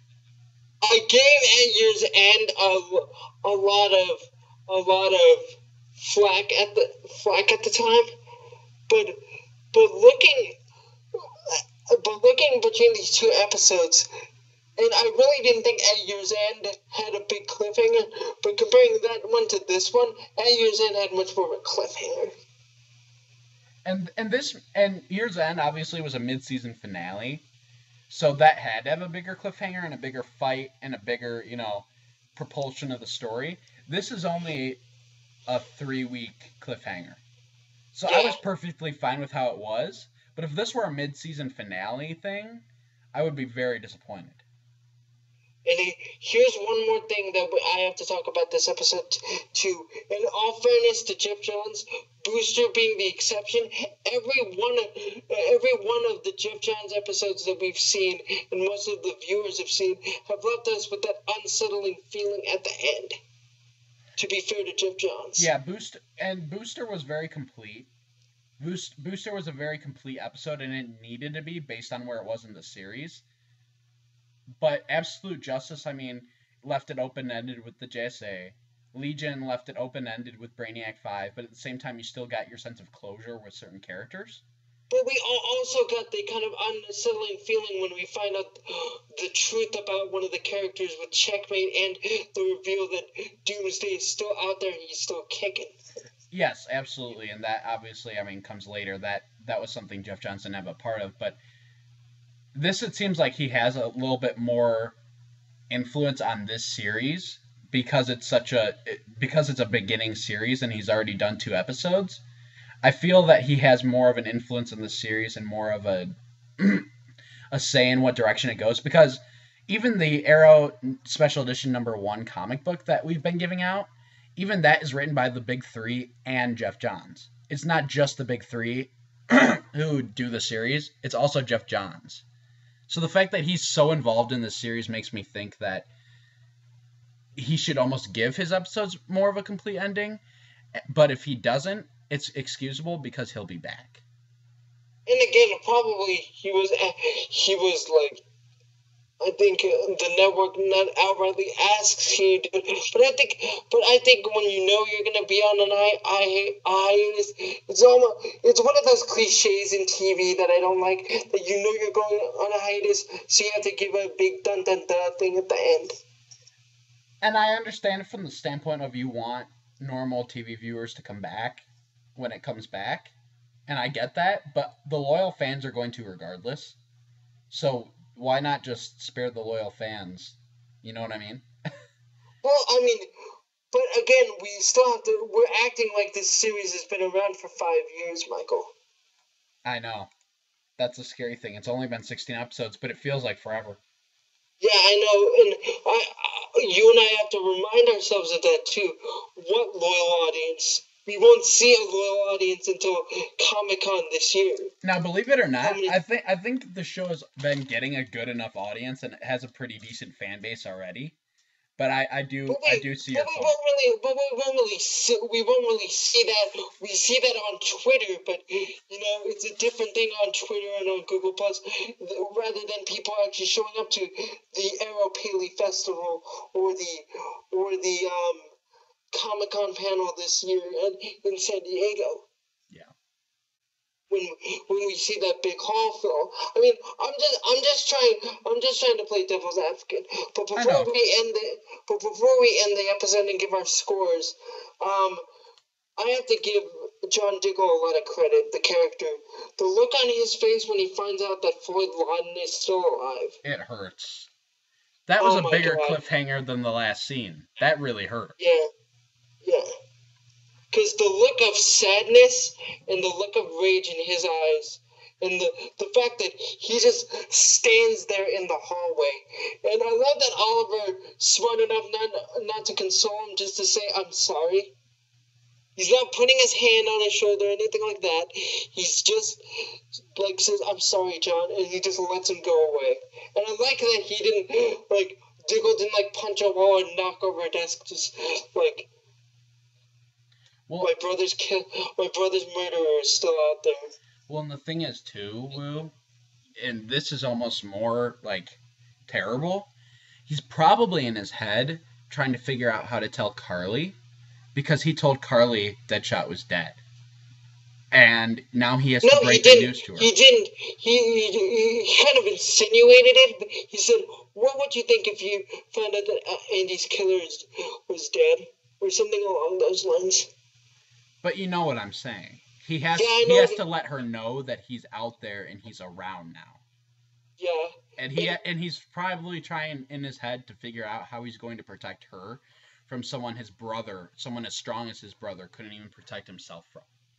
And probably like protect, Carly from herself, because Carly might want to go after Lawton herself, knowing this. Well, and obviously protect his nephew too.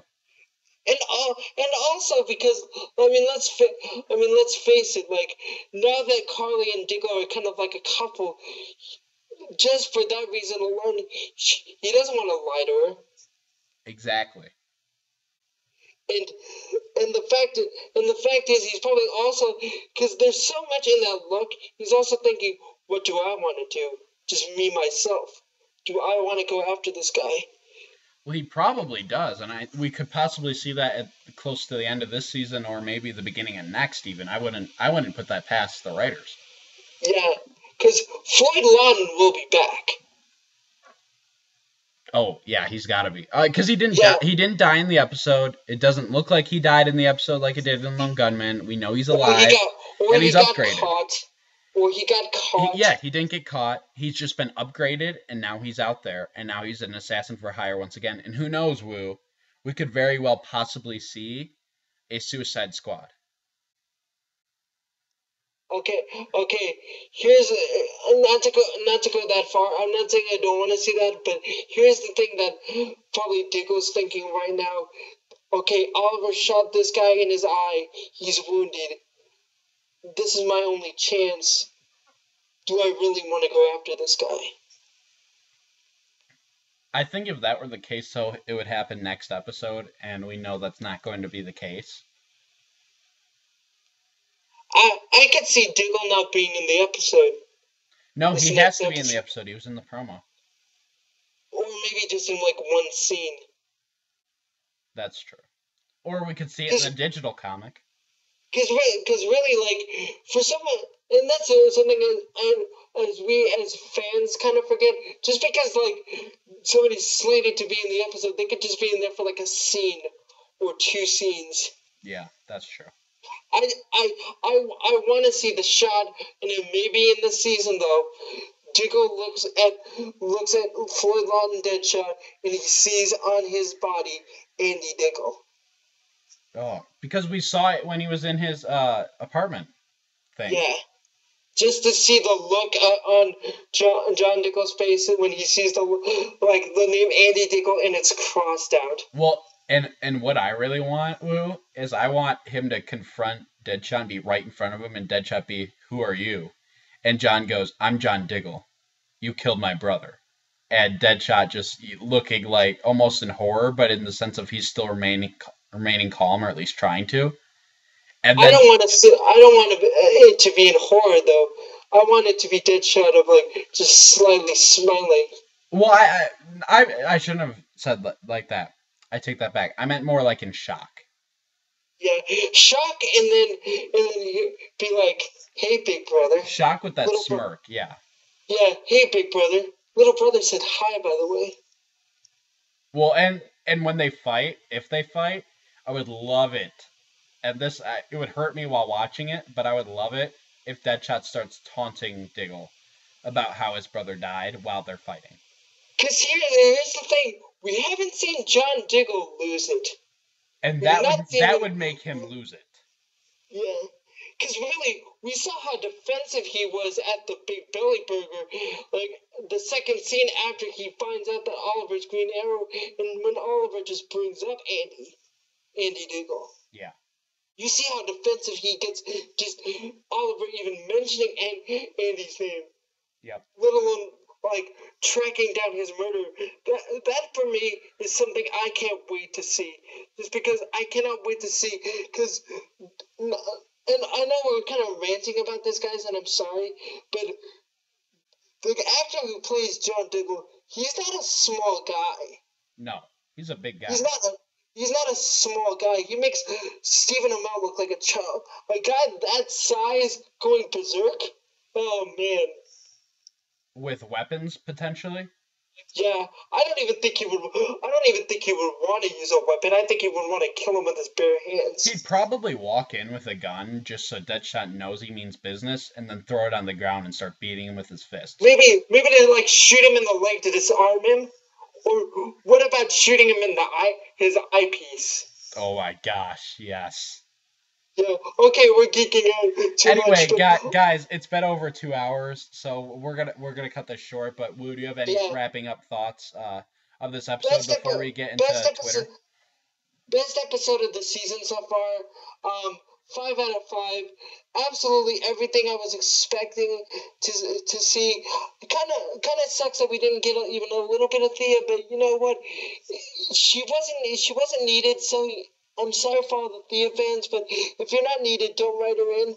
Again, other than like the cliffhanger thing, I thought quality throughout the episode. Everybody was used really well. Shots were fantastic. Other than the finale of the season, I don't think anything's going to beat this one, other than maybe the Brian Q. Miller one in a couple episodes. And quite honestly, I don't even know if that one will beat it. No disrespect to BQM. No, not at all. I'm just saying. But I agree. 5 out of 5. Now, is it wrong for me to say that Legacies is still my favorite episode, but this is the best episode so far? Oh, God forbid you have a different opinion than what everybody else on the internet says. So no. You can't have a different opinion. Oh. But do you get what I'm saying? Does that make sense? Oh, absolutely. And you know what? If anybody makes fun of you for that, forget them. Because, quite honestly, I can see your problems with it. But again, the dialogue itself was a lot... what's the word I'm looking for? Had a lot more gravitas to it than this one. This one didn't need it, other than the Tommy and Merlin stuff. But you know what? Things can be great for different reasons. Well, I had no issues with this episode. Even the Dinah stuff at the end, it didn't deter me from liking this episode a lot. The thing is, Legacies to me really stuck out. And it really felt like a classic Green Arrow story to me, and a good redemption story all in one episode. So to me, that's so far my favorite episode, but Dead to Rights is easily the best episode of the season. Yeah. I know that's a little contradictory, but that's how it is. You just like Legacies more, but you think Dead to Rights is the best episode of the season thus far. I think Dead to Rights is better, but Legacies just has that, special sort of place sort of thing. Well, I mean, I'm just gonna use this example. Indiana Jones and the Last Crusade, great movie. Iron Man, great movie. Can you really compare the two? No, you cannot. No, I mean, they're different stories. They may be the same show, but they're different stories. So even different characters are used. Yeah. And they're different writers, obviously. So you like it for different reasons. It just is what it is. I know use this example too. Strawberry ice cream, birthday cake, chocolate birthday cake. Great, but great in different reasons. And Andy's still waiting on that ice cream. But anyway, I think we can both agree on that 5 out of 5, absolutely. Great job to Geoff Johns. Great job to Glen Winter. Great job to the stunt coordinators, the music people, the actors, the performers, yeah, the stunt people, everybody. Absolutely. Can't say anything. Can't say enough how we liked this episode. And even the scenes that weren't very strong, like the last scene, it didn't compare to the rest of it. It didn't hurt the episode. To round up Michael's thoughts and to make this a little bit more clear, because we have been rambling a lot, I think what he's saying is, as a beginning to end episode, Legacies was better, but to sum up everything that has happened in the series thus far, Dead to Rights takes that one. Yeah. Is that what you're trying to say? I'm not trying to put words in your mouth. No. Is that what you're trying to say? That's basically what I'm trying to say. Basically, yeah. Twitter time. Yes. But no. Before we go to that, I'll briefly play Andy's thoughts because he did get to send his in. I said his could be a little longer this episode just because of how good it was, and I knew that we were going to talk long about it, so I felt that not letting him talk more than 2 minutes about it was kind of a crime. So we're going to let him go real quick, and then we're going to get into Twitter's thoughts. Take it away, Andy. Hi guys, this is Anna speaking. Here are my thoughts about this week's episode of Arrow. One of the most hyped and built up episodes ever, both in press and season wise as well. Dead to Rights is officially one of my favorite episodes of the season. It's one of my top 5 definitely. It's pretty high because when you have Geoff Johns, you had Glen Winter, you had John Barrowman, you had Deadshot, you had China White, you had Slade, you had so much going on, and you can't get wrong with that at all. And the thing that I loved so much was the Merlin focus. I've been waiting for a long time to get a more focused episode on the relationship between Tommy and Malcolm Merlin. John Barrowman and Colin Donner are so great, are magnificent actors, both of them. And they haven't really been giving much to do. Especially Tommy, because he's considering that he's a series regular and so on. He hasn't been giving much to do for the past 3-4 episodes. So I'm so glad that he finally got to flesh out his character and give us more about his backstory, his family's backstory, and his relationship between Malcolm and him, as well as referring to his relationship with Oliver. And Malcolm really got to show us that he isn't that of a bad guy. He's a complicated character, because I think whatever happened to him at that city, Nanda Parbat, sorry if I pronounced it wrong, whoever he met, I think that we know that that was the thing that changed him the most. And I'm sure Wu has already said this, but if it is Ra's al Ghul, I would be up for it, and it would make sense as well, because I think somebody is the superior over Malcolm. I don't think he is the big bad here. So, and the reveal that Oliver did to Tommy was, me and Michael, we talked about this last week on the Dodger episode in the spoiler section, that it's probably going to be Tommy, because the trailer gave it away a little bit. We had heard that somebody from the press, we had heard that somebody was going to find out his secret, and so it made sense. It was not a big surprise, but I love how they did that. And it was heartbreaking in the end that, when Oliver said to basically Tommy that, no, Tommy, I was never going to tell you about my secret. And that is, we know where Tommy is going to end up in the future. Not soon, but not too far away in the future. So I'm seriously wondering what's going to happen with him. How he's going to deal with this relationship. How they are going to deal with their relationship now that he knows that Oliver is the vigilante. And it was a great Merlin episode, definitely. We had so many other things as well. The return of Deadshot. I'm so glad that he's alive. We knew that he was alive, but it was nice to see him back. He was more badass than before, and I think Diggle and him are gonna have a big fight and so on, because Deadshot did kill his brother after all. So Deadshot, you better watch out. And China White was much better used in this episode than before. We got to see more of that kind of that China White that we are familiar with from the Year One book and so on. Because she's not, here she wasn't just the badass fighter and so we got to see more of the China White that we know and so. And I think we're gonna see more of that in the future episode and so on. So I'm glad that they used her well. And Mora, it's, you can't hate her, but at the same time you can't love her completely and so on. But I was glad when she realized, there's a scene during Malcolm's speech when she looks at Tommy and realizes that, oh my God, I'm about to take away somebody from Tommy, the last family member that he has. So, but Mora, you better be careful now, because if Malcolm finds out that it was you, then you're screwed. The island thing was interesting. It was more fun in the beginning than it was, emotional or exciting, because Slade and Oliver, I could watch them every day because they're hilarious when they're together. But I was intrigued by what happened at the end, and what else? Glen Winter and Geoff Johns, best team up. Like on Smallville, they need to do this more again next year. Glen Winter, you can read in my review what I had to say about Glen's directing, but it was phenomenal. And Geoff Johns, you can read there as well. And so I can't wait for these final 7 episodes now. And I hope you guys are looking forward to it as well. So take care, and I will see you soon. Bye bye. All right, and we're back with Twitter's thoughts, guys.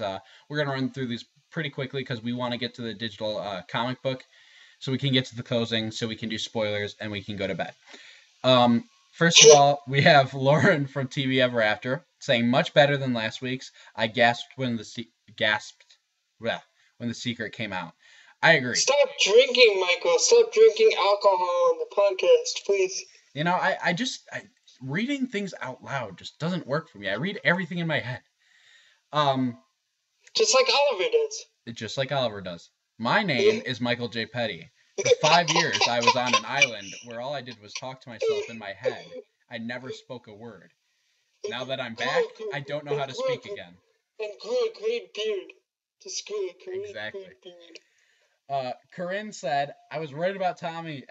Exclamation point. And I haven't seen that. Oh my gosh, ooh, this is terrible. I haven't seen all of it yet, but so far it's awesome. It's as good as Steven said it would be, which I agree with because Stephen Amell was very pumped about this episode. And last but not least, J.Z. Cost. I know we didn't get as many this week. All the actors, especially Stephen Amell, were calling this episode holy shitballs, and rightly so. The action at the end and the reveal was really good. I thought Tommy wouldn't find out until much later in the series, but I guess the writers had other plans. I can't wait to see how this plays out. It stinks that we have to... And you called that one, too. You and Andy called that one last week in the spoilers. Yep. Or wherever you called it. But, yeah, I have to mention that because you guys called it, and I didn't think it was going to happen. Yeah. He goes on to say, it stinks that we have to wait a month until a new episode, but, as always, I can't wait for it, and hashtag, you have failed this podcast. So... Michael sure has. Well, clearly. Yeah. So that was Twitter's thoughts on the episode. I mean, the general consensus was they liked it. Not as many sent us their thoughts this week, but who knows? Maybe, hopefully, when the Huntress returns, pun intended, we will get more.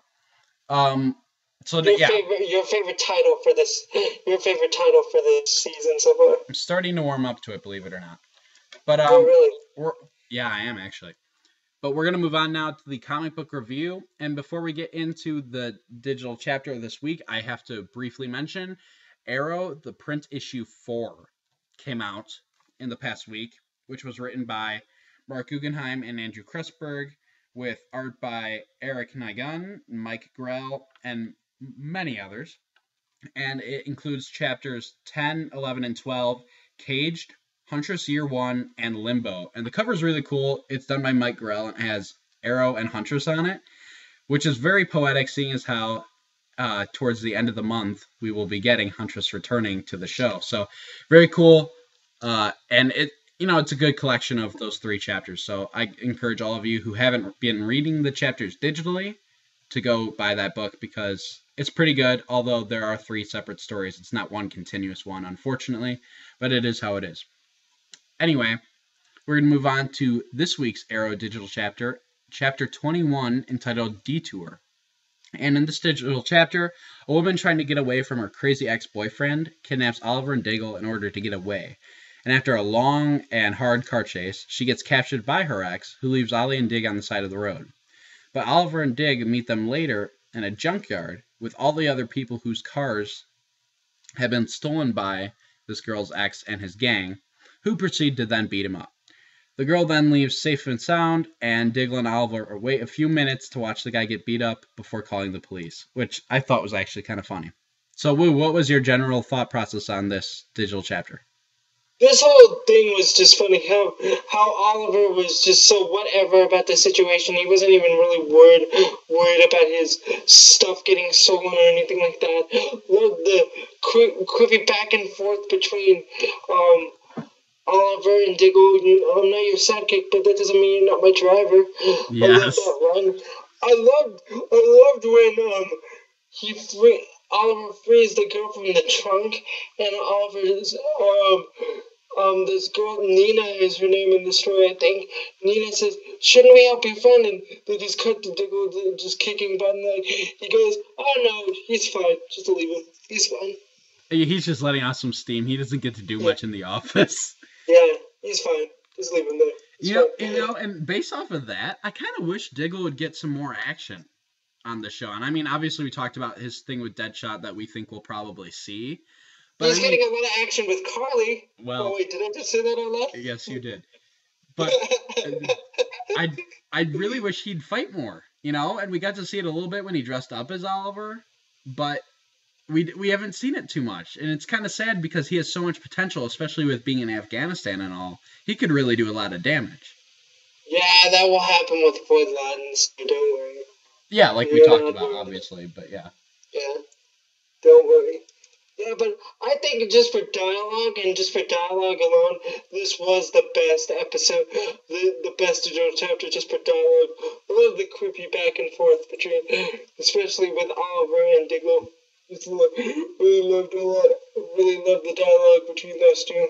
Yes. And by the way, since we will not be having a new episode of Longbow Hunters next week because new episode of Arrow don't return until March 20th, don't forget, next week, Wednesday the 13th? Yeah, the 6th. Sorry, the 6th.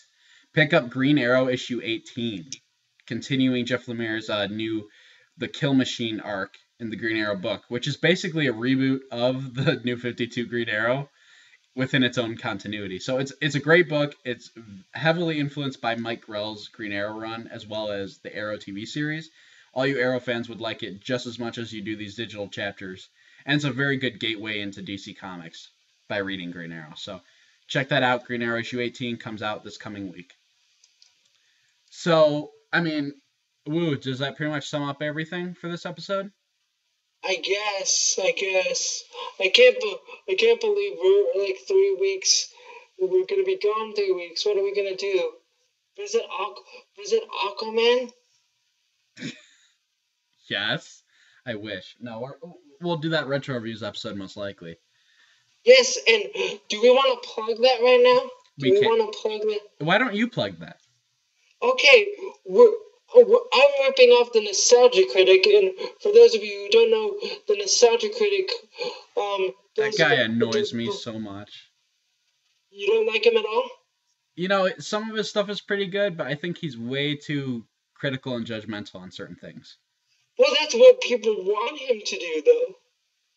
Yeah, it just doesn't work for me completely. They enjoy that, and he gives them what they want. You can't really judge him for that, so he wants to like bash. He doesn't want to bash things, but people enjoy him doing that. Well, that doesn't really stay true to himself, then, does it? Well, he does reviews just as himself, Doug, not the Nostalgia Critic. Oh, okay. That's better then. I'm okay with that. But go on with your plug. I'm ripping off the Nostalgia Critic. We're not doing the top 5 episodes of Supernatural of all time. We're doing the top 6 episodes of Supernatural of all time, like he does his top 11 reviews just because he's that good. And we're doing top 6 because we're that good of Supernatural. There is no boundaries of what of episodes we can cover. We can cover. AKA, they will all be finales. No, I'm kidding. I will say this though, and I'll pass the podcast along when we record it. We're probably not going to talk much about season 8, just because we don't want to spoil it. Because Andy has not seen season 8. But again, I don't think Andy hasn't seen past season 2. Yeah, well, I was gonna say, Andy, you probably shouldn't listen to this, buddy, because Michael and I are mainly gonna cover the Kripke years in our top 6. Yeah, I think ultimately we should just go seasons 1 through 5. We shouldn't even worry about 6 through 8.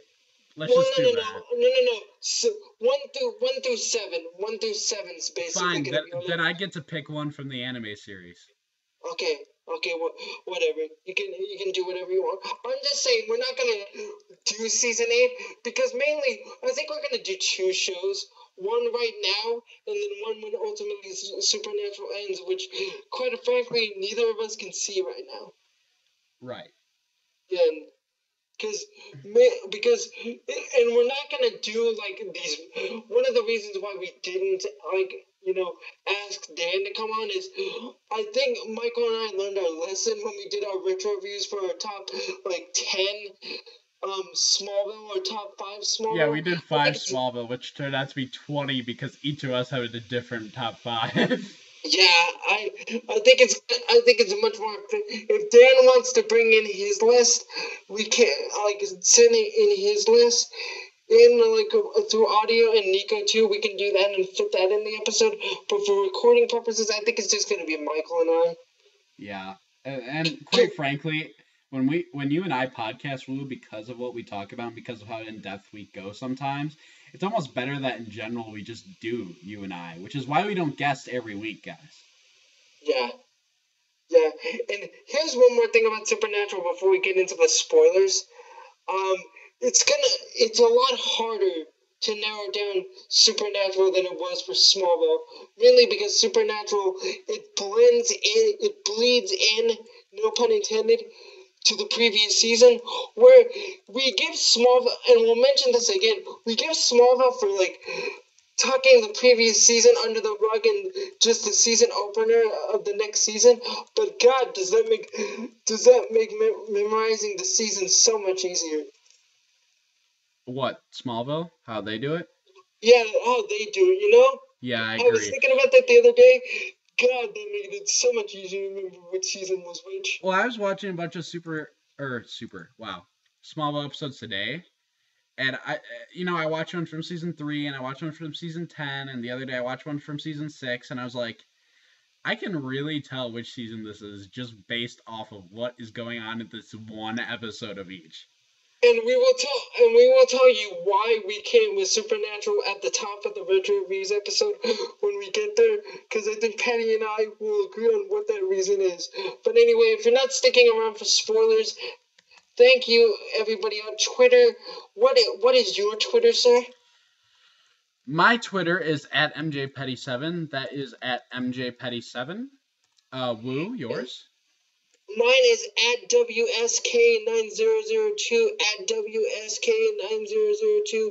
And if you want to follow either Michael and I, please mention that in your request, or please tweet us.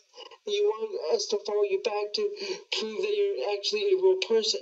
What is the Across the Airwaves Twitter, sir? Yes, the Across the Airwaves Twitter is just at Across Airwaves. There's no the, just at Across Airwaves. Again, Across the Airwaves Productions is the overall site that Longbow Hunters is based off of, and Retro Reviews is based off of, and DC Nation.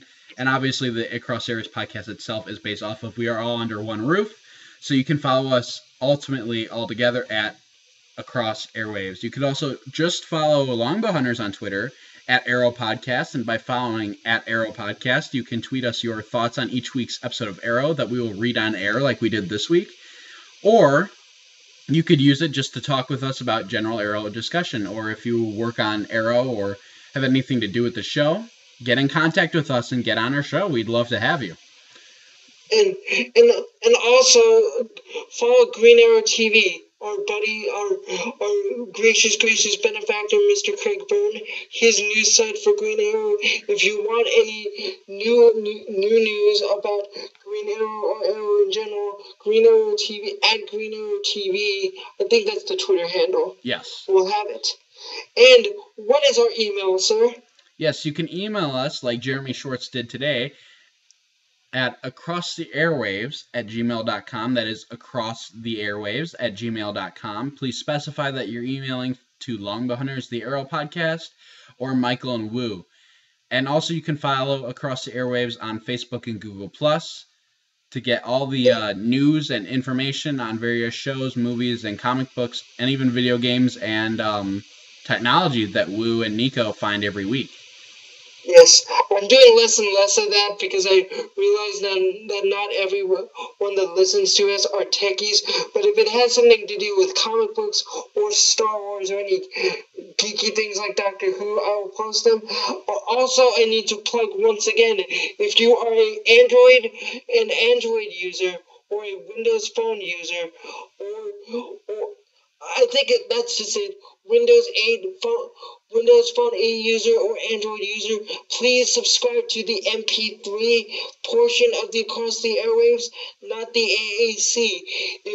If you are a iOS user, that's Apple iOS, or still a BlackBerry user, I know there's still a few of you out there, there's still a BlackBerry community, you can either subscribe to the AAC or the MP3, but for right now, if you have a Windows phone, a Windows-enabled device, or an Android device, either a tablet or a phone, please use the MP3 feed, please. Yes, and ultimately, you can subscribe to those feeds through our website, acrosstheairwaves.com. Or you could also go to iTunes and type in Across the Airwaves to get all episodes of Longbow Hunters, the Arrow podcast, Retro Reviews, DC Nation podcast, and Across the Airwaves, all under the Across the Airwaves iTunes podcast feed. It's all under there. You subscribe to one, you subscribe to them all. It's a lot of fun, and I give every one of the shows a good listen. Oh, and for our listeners that use a podcatcher that we don't support right now, please specify what podcatcher you use and that we don't currently support, and we'll try to get on there so you can listen to us on your favorite podcatcher if you're only listening to us through our website. If we're not on a podcatcher that you listen to, please let us know, and we'll get to that as soon as we can. If we can. If we can, too. Because we are very busy. Dan, Nico, and I, who pretty much run the website and the social media pages and this, that, and the other. Not that Michael and Andy don't, but we primarily cover most of that. So anyway, I actually do a lot for the website, believe it or not. Yeah, well, I said corrected. Yeah, Michael does a lot for the website. Andy does a lot for the website, but Dan, Nico, and I usually just cover the social network pages. So between the five of us, we have a lot to do.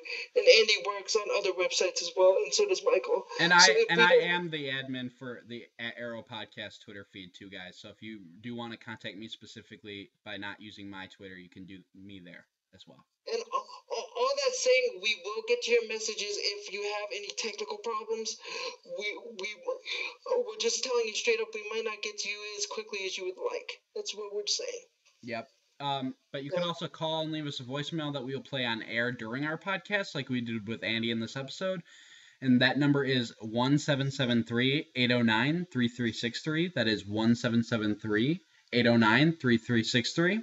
And last but not least, special thanks to Christopher Weitrick for designing our great Longbow Hunters, the Arrow podcast logo based off the Green Arrow TV shirt like the one Sheldon Cooper wears in The Big Bang Theory. So thank you so much for that, Christopher. Again, 3 hours it only took him to design the logo. Unbelievable.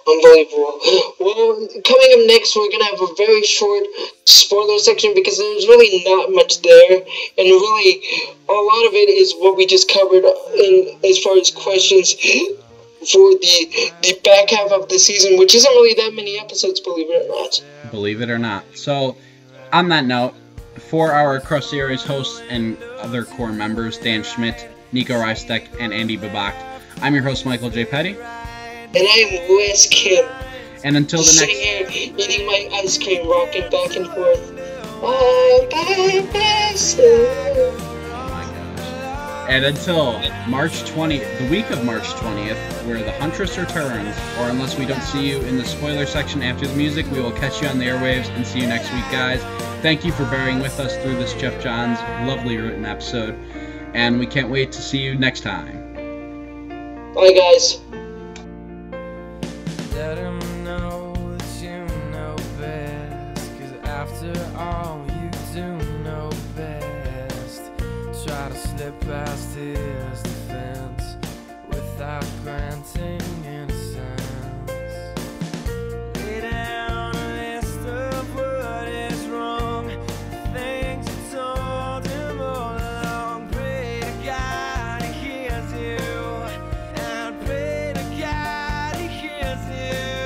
And where did I go wrong? I lost a friend somewhere along in the bitterness, but I stayed up with you all night, and I know how to save a life. Where did I go wrong?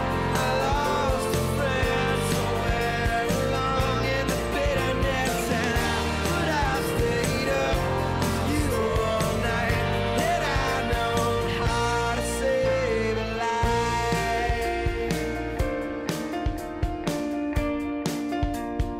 How to save a life.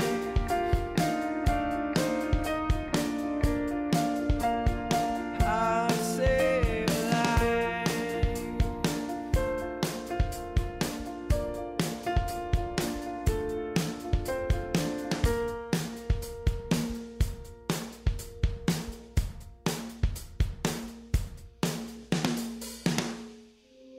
Hey, mister, you feel like a dance?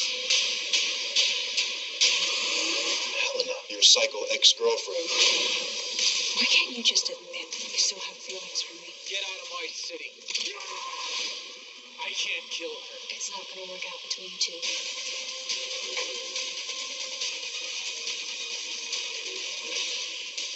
I don't take prisoners. The CW official description for episode 117, The Huntress Returns, reads, EDM megastar Steve Aoki opens Oliver's new nightclub. With his nightclub set to open and a new romance brewing with McKenna, Oliver is happy as he's been since returning to Starling City. But when Oliver's ex, the Huntress, suddenly returns to town, she threatens to destroy everything and everyone he cares about. Meanwhile, Laurel and her father struggle with the return of Dinah Lance, guest star Alex Kingston, who claims she has proof Sarah is still alive. Thea gets Roy Harper, guest star Colton Haynes, a job at Oliver's club, but he's not too inclined to stop his life of crime. Oliver and Tommy are thrilled that they are able to get Steve Aoki to play at the opening of their new nightclub, Verdant. Jessica DeGao returns as Helena Bertinelli, a.k.a. The Huntress. Alex Kingston returns as Dinah Drake Lance. And Steve Aoki comes to the show as himself. And apparently he is some sort of big singer, which is whatever. And the episode is... I've never heard of him before. I haven't either. The episode is written by Jake Coburn and Lana Cho, and directed by Guy Norman B. once again. Love that guy. Yeah, well, good guy. Nice. I have to say when Oliver says, why is Helena back when she's the one that left on her own? It's a good question. Yeah, I had to really, because really the way she left, well, first of all, logistically, let's just say this for logistical sense, way too soon to have her back. Uh-huh. Isn't that what I said? Yeah, I didn't disagree with you. No, I know. I'm just saying for our audience. Yeah, like, way too soon to have her back. Way too soon. But I will admit, I'm starting to warm up to the title. But just as I was starting to warm up to the title, I realized something. This is either What gonna is be it? this is either gonna be as good as Batman Returns or as terrible as Superman Returns. Oh, here's what I'm thinking, sir. Here's what I'm thinking. And this is a total compliment to the character of Helena and to Jessica DeCal. What is her role in DC Comics been personality-wise? To disturb crap when it's all been settled. Not this bad. Not this bad, but you know what? It's in her character. But she's never been the jealous lover type, and this is exactly what they're portraying her to be. And this actually brings up another good point that you brought up just now. She's the one that broke up with him. She's the one who led. Why in the hell is she saying, just admit that you still love me? Exactly. What right does We're she not think doing she shit. has? Yeah, Huntress is supposed to be annoying, but this is a new level of annoying for Huntress. Yeah. Like, and even Huntress in the comics in general has always had like a sort of code. Like, if you've read her Huntress series, if you read the current World's Finest series with her and Power Girl, even if you read Birds of Prey, she has a certain code, and she isn't normally this, excuse my language, bitchy. But she's really bad here. Like, she's worse here than she was in her first two appearances.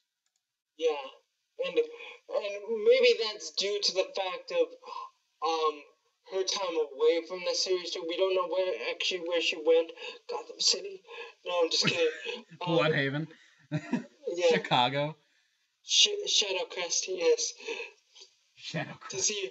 To see her homegirl Zatanna and to raise hell in that city. Oh no. I have to assume her time away has just made her worse. And ultimately, Oliver has, because let's face it, unless she's gotten some really, really good training, we know for a fact that she's not as good a fighter as Oliver is. So Oliver is going to take her to school. True, but do you remember in the Huntress Year 1 digital issue, and which plug has recently been collected in Arrow issue 4 of the print title just released by DC Comics? How plug. How she was trained by all those like different monks and all those people. I don't personally, because of her rage and because of her emotions at the time, I don't feel we got a full accurate representation of her skill set. Yeah, because of her father true. And all that, and because of her relationship with Oliver, obviously.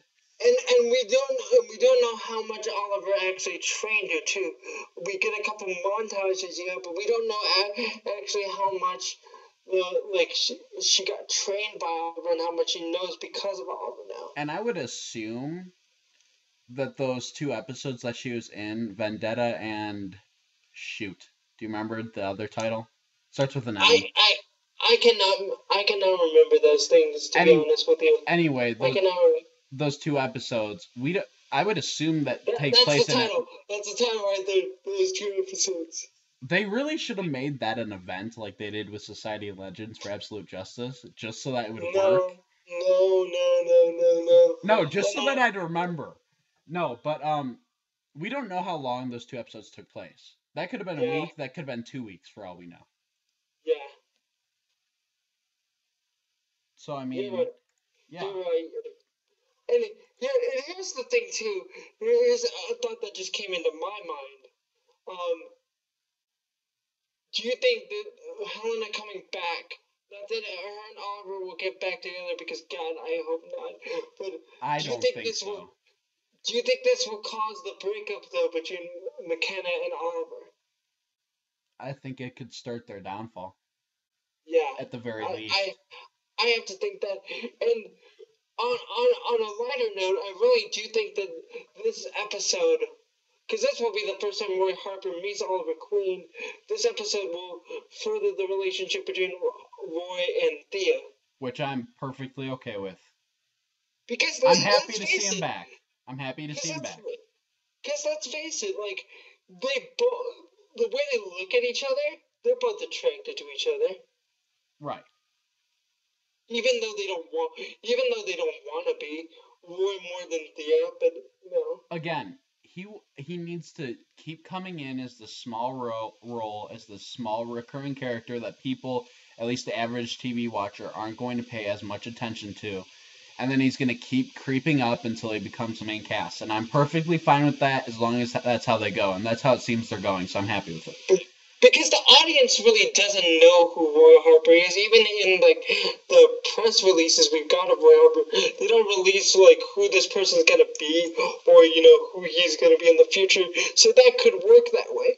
But going to the finale, now that we've got a little bit of a break, because you and Andy talk about this, and I don't know why my software couldn't pick this up, because I was literally, like, almost yelling it in my microphone, like, last week. And Andy stole my thunder. Thanks, Andy. I apologize for that. I still don't know exactly what happened there. Yeah.